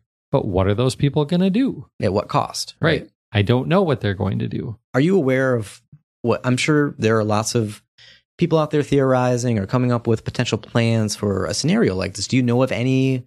Like, what are people's ideas for how to handle this sort of transition like this? That's something I've actually wondered about for years, because I do think eventually we get to this state, and I'm not going to make any value judgments here or whatever. Sure. But if you go back and read about like the start of like socialist / communist theology, what they basically said was to get to the point where everybody is just essentially living in harmony and nobody is wanting for anything, you have to go through democracy.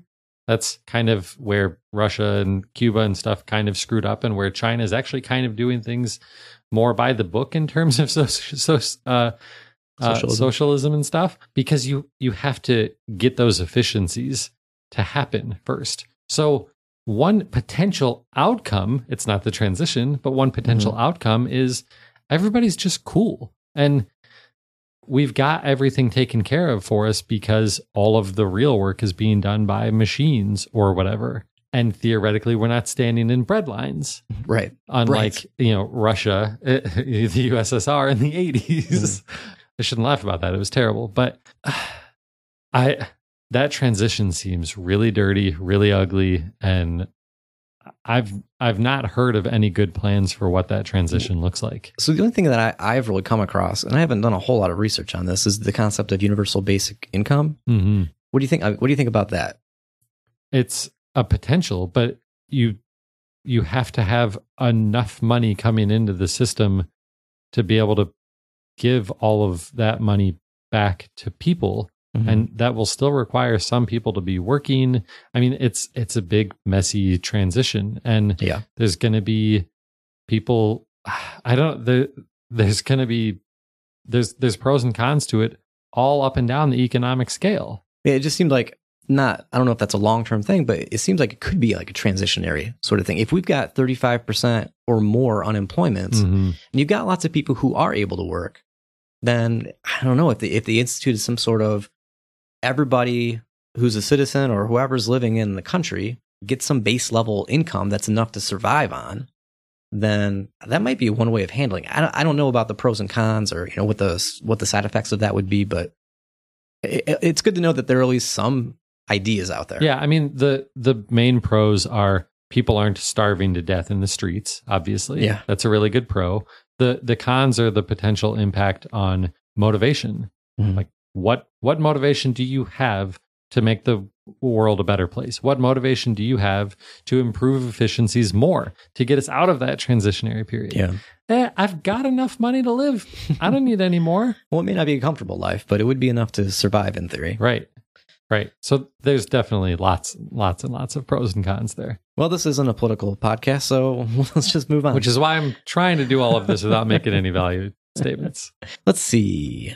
I like the magazines and the news things in this game that hinted at kind of the world that's going on and what social changes have been happening because of androids. Mm-hmm. Apparently, there's not much human music left. Yeah. You want to listen to the radio, buy some music or whatever. Apparently, it's all Android made. Yeah, like With all some of few exceptions. the most awarded music is made by androids. And that kind of makes sense. A lot of our music is really formulaic, and Nickelback's popular for a reason. Like, They weren't making any value judgments here. Nickelback seems like a safe topic. Androids in sports. So I saw some articles about baseball, football, basketball, whether they initially thought, hey, this will spice things up and make things interesting. We'll let you have one android per team. Right. And they're like, yeah, we're throwing 130 mile an hour pitches. Huh. Yeah, I didn't read that one. So but- I don't know, how would an android work out in, say, hockey? How would that change the game? Would you be interested in watching something like that? I would be interested to see how it works out. I don't know. Yeah, maybe one per team kind of makes sense. In hockey, it probably couldn't be the goaltender, or else that wouldn't be very fair at all. And, in hockey, maybe that actually works, because in hockey, with maybe the exception of the goaltender, like you can't win based solely on one player's performance. So that might actually work. But like LeBron James is an android, he wins the championship every year, right? Like he doesn't even care about his teammates at that point. But I don't know. Because the androids are kind of mass produced. So is the android playing for the Detroit Pistons better or worse than the android playing for the LA Lakers? I don't know. They said that there were different types of androids and that some were built for certain things. And so like there was a robot that was built for manual labor and that sort of thing. Right. So you totally have these people designing and trying to build the best robot that is at this particular sport, Yeah. Yeah. Maybe I don't like some know. crazy arms race. I mean, maybe that just spices up the sports gambling market. I don't know. Maybe. Sex clubs are a thing. I mean, we have legal prostitution in a few places, not very many, but this would basically allow that sort of business only with robots. Right. And you can sort of morally justify it if you're not treating them as humans, I suppose. Sure. But once you get to, the end game here, then I don't know if that's still a thing. But these types of clubs are something that could happen regardless of androids, right? Mm-hmm. I mean, if we've already got legalized prostitution, it's not really any different. Well, yeah, the difference being, if you think of these androids as being people, then I can see where some people would think it's no different and we shouldn't have it for that reason. Right. But if you do think it is just a machine or whatever, then that would be a way of getting something similar to that without actually going all the way. Right.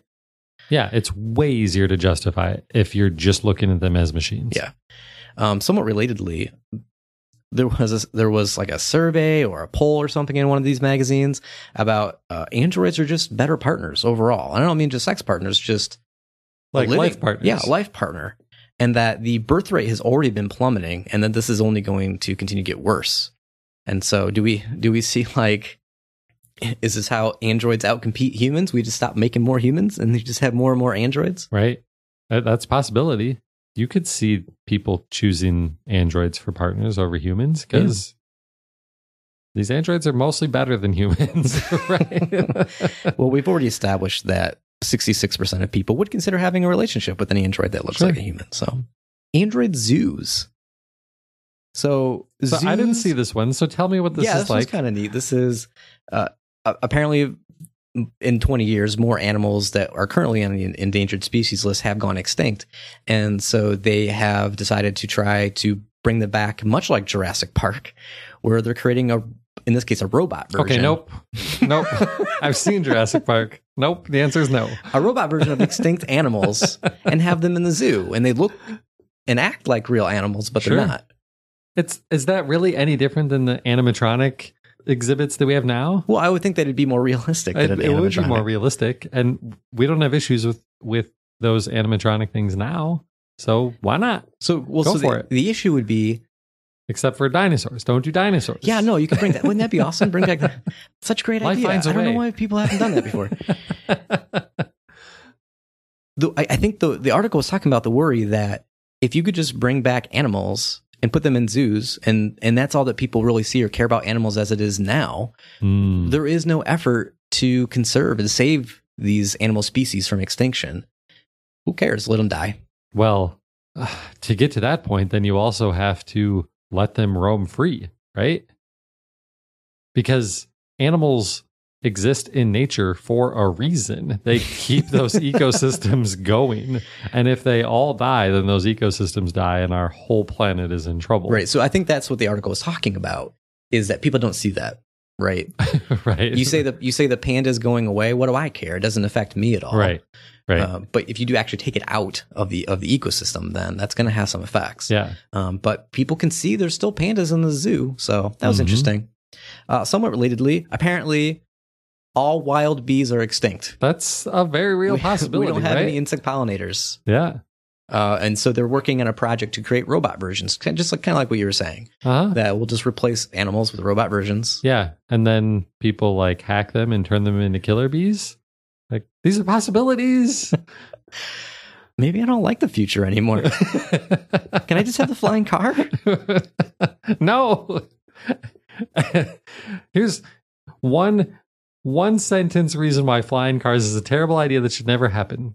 Every minor accident is fatal because you crash and you die. What if they had like some kind of anti-gravity that kept? Okay. No. Next topic. What do you think about having an android for president? Shooting from the hip. I don't like the idea. Why?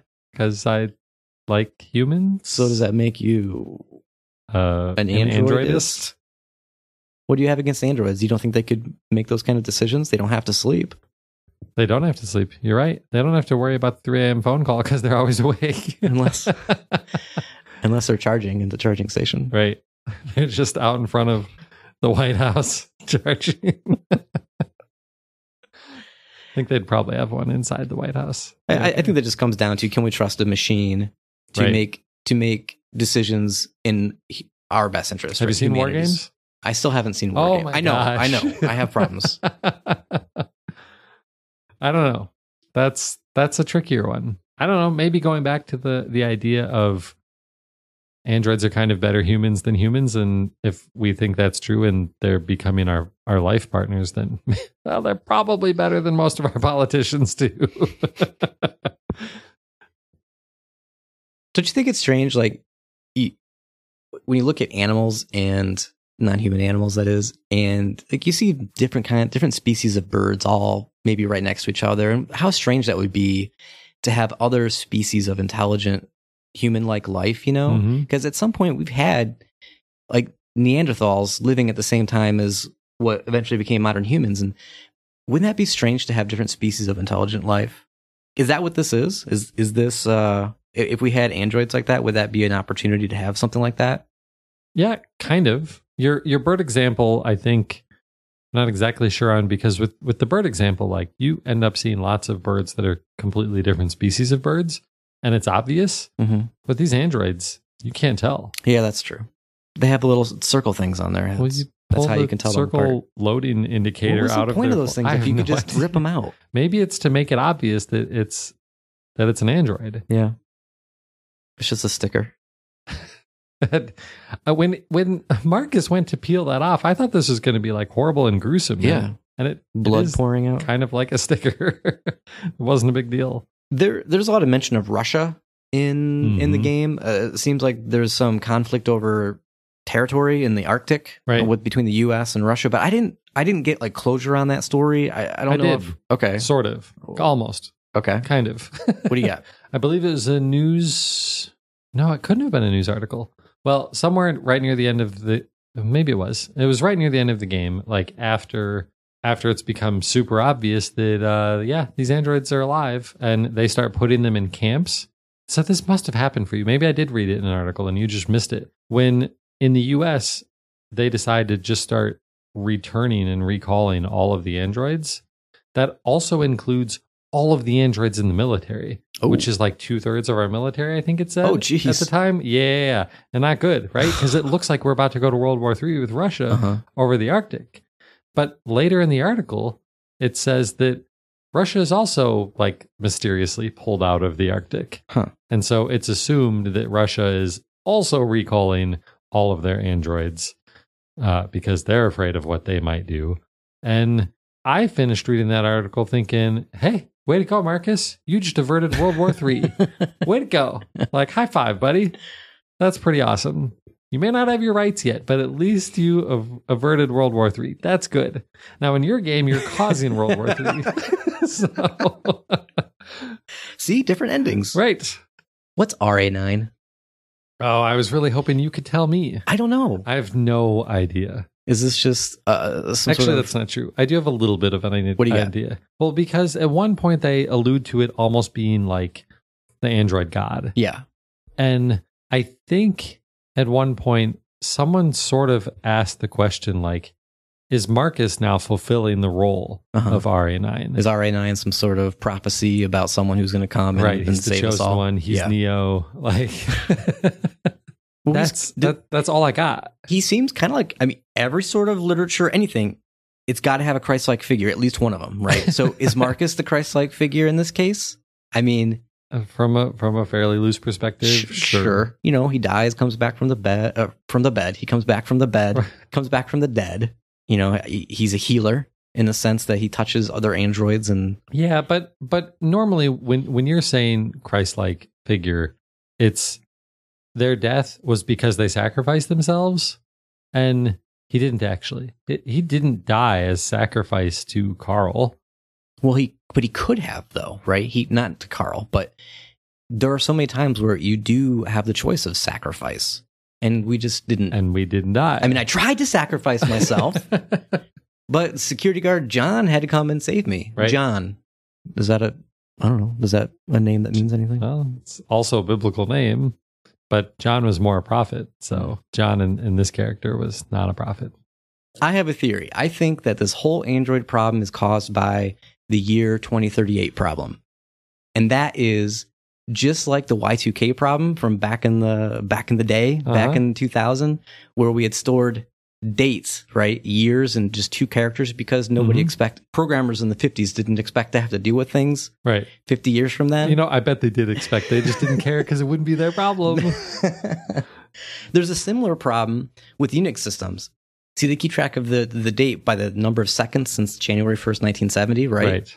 And so it just counts the number of seconds, and it fits within a 32-bit integer. Mm-hmm. And in the year This is 2038, getting super nerdy. in the year 2038, that integer overflows and it goes into negative the maximum or the minimum size of an integer. So actually, it's going to think the year is 1901 or something like that. Mm. So this takes place in 2038. Now, granted, this problem is actually going to be around March, I think, but there's just a bit of a delay until Right. November. And I think this was the beginning of all the deviants. Plus or minus 32-bit integer math. Probably not. I like it. I like your thinking, but I don't think so. Okay, finally, I just want to talk about Chloe a little bit. Yes. The android we get on our menu, our main menu, and the one that we saw at the Kamsky place. With Did you shoot her too? No, I did not shoot her. What'd you think about Chloe? I really liked having that there. Right. Because it made the title screen more interesting. And I frequently, like every time I started the game, I would stop to wait to see what she said. Mhm. And sometimes it was boring and stupid, like, oh, you look tired today, or hey, it's good to see you again today. But sometimes it was a little bit more interesting. Like, I think it's after one of the missions with Marcus. No, it's after the Kamsky mission. Mhm. I went back to the title screen. I didn't kill Chloe Right. in the Kamsky mission, and get back to the title screen, and she's like, I'm really happy about the decision you made. I bet you are.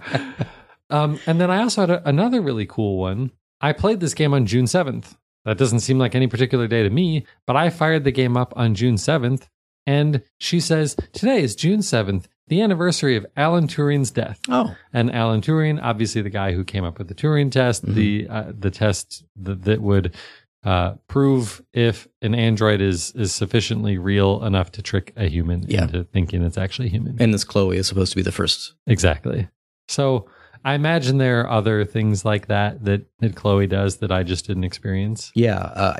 She just got more and more disturbed as the game went on. She seemed so happy at the beginning, and then as you're playing and crazier things are happening, her facial, she's just sort of like, what's going on? Like, I don't know what to think about this. At one point, she said that she was sad that Luther died. So when Luther died for me, not in the last chapter.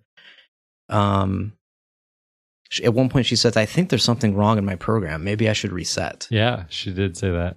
We've been playing together for a while now. Are we friends? Mm-hmm. Did you get a choice when you finished the game? Yeah. Finish the game, come back to the main menu, and she asks if it's okay for her to leave. Right. She wants to go out there and see things. Mm-hmm. She's inspired. Right. And I, of course, said, no, you can't leave me. You're my slave. I said, yes, you can leave. Yes, I set her free also. Did you hear the controversy around this and about the patch?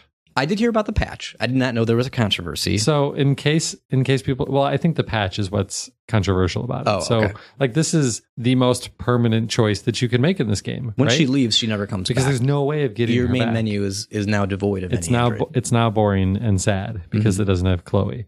100% less Chloe makes me a sad guy. So they're introducing a patch that allows you to bring her back. But it goes, the controversy is because it completely goes against the message of the game. Like, if you set her free, why are you enslaving her again? Well, I think why are you, and this time it's you. Why are you, Joe DeStasio, enslaving Chloe in your title screen? Well, I thought you were buying a new model. You're not hunting her down. No, you're not hunting and saying her you down. are coming back and But you are now my slave again. You're enslaving another one. Yeah. Maybe to inspire her and to free her, and the cycle continues. Way to justify that. Yeah, in terms of the message of the game, that probably doesn't fit, but it's nice to have the option to bring her back. Right. I might still do it. Well, this concludes our spoiler cast of Detroit Become Human. Thank you for listening. As always, we want to know what you thought of Detroit and maybe what different types of endings and different choices you made. You can send us your thoughts in a bunch of different ways. We're on Facebook, we're on Twitter, we've got email.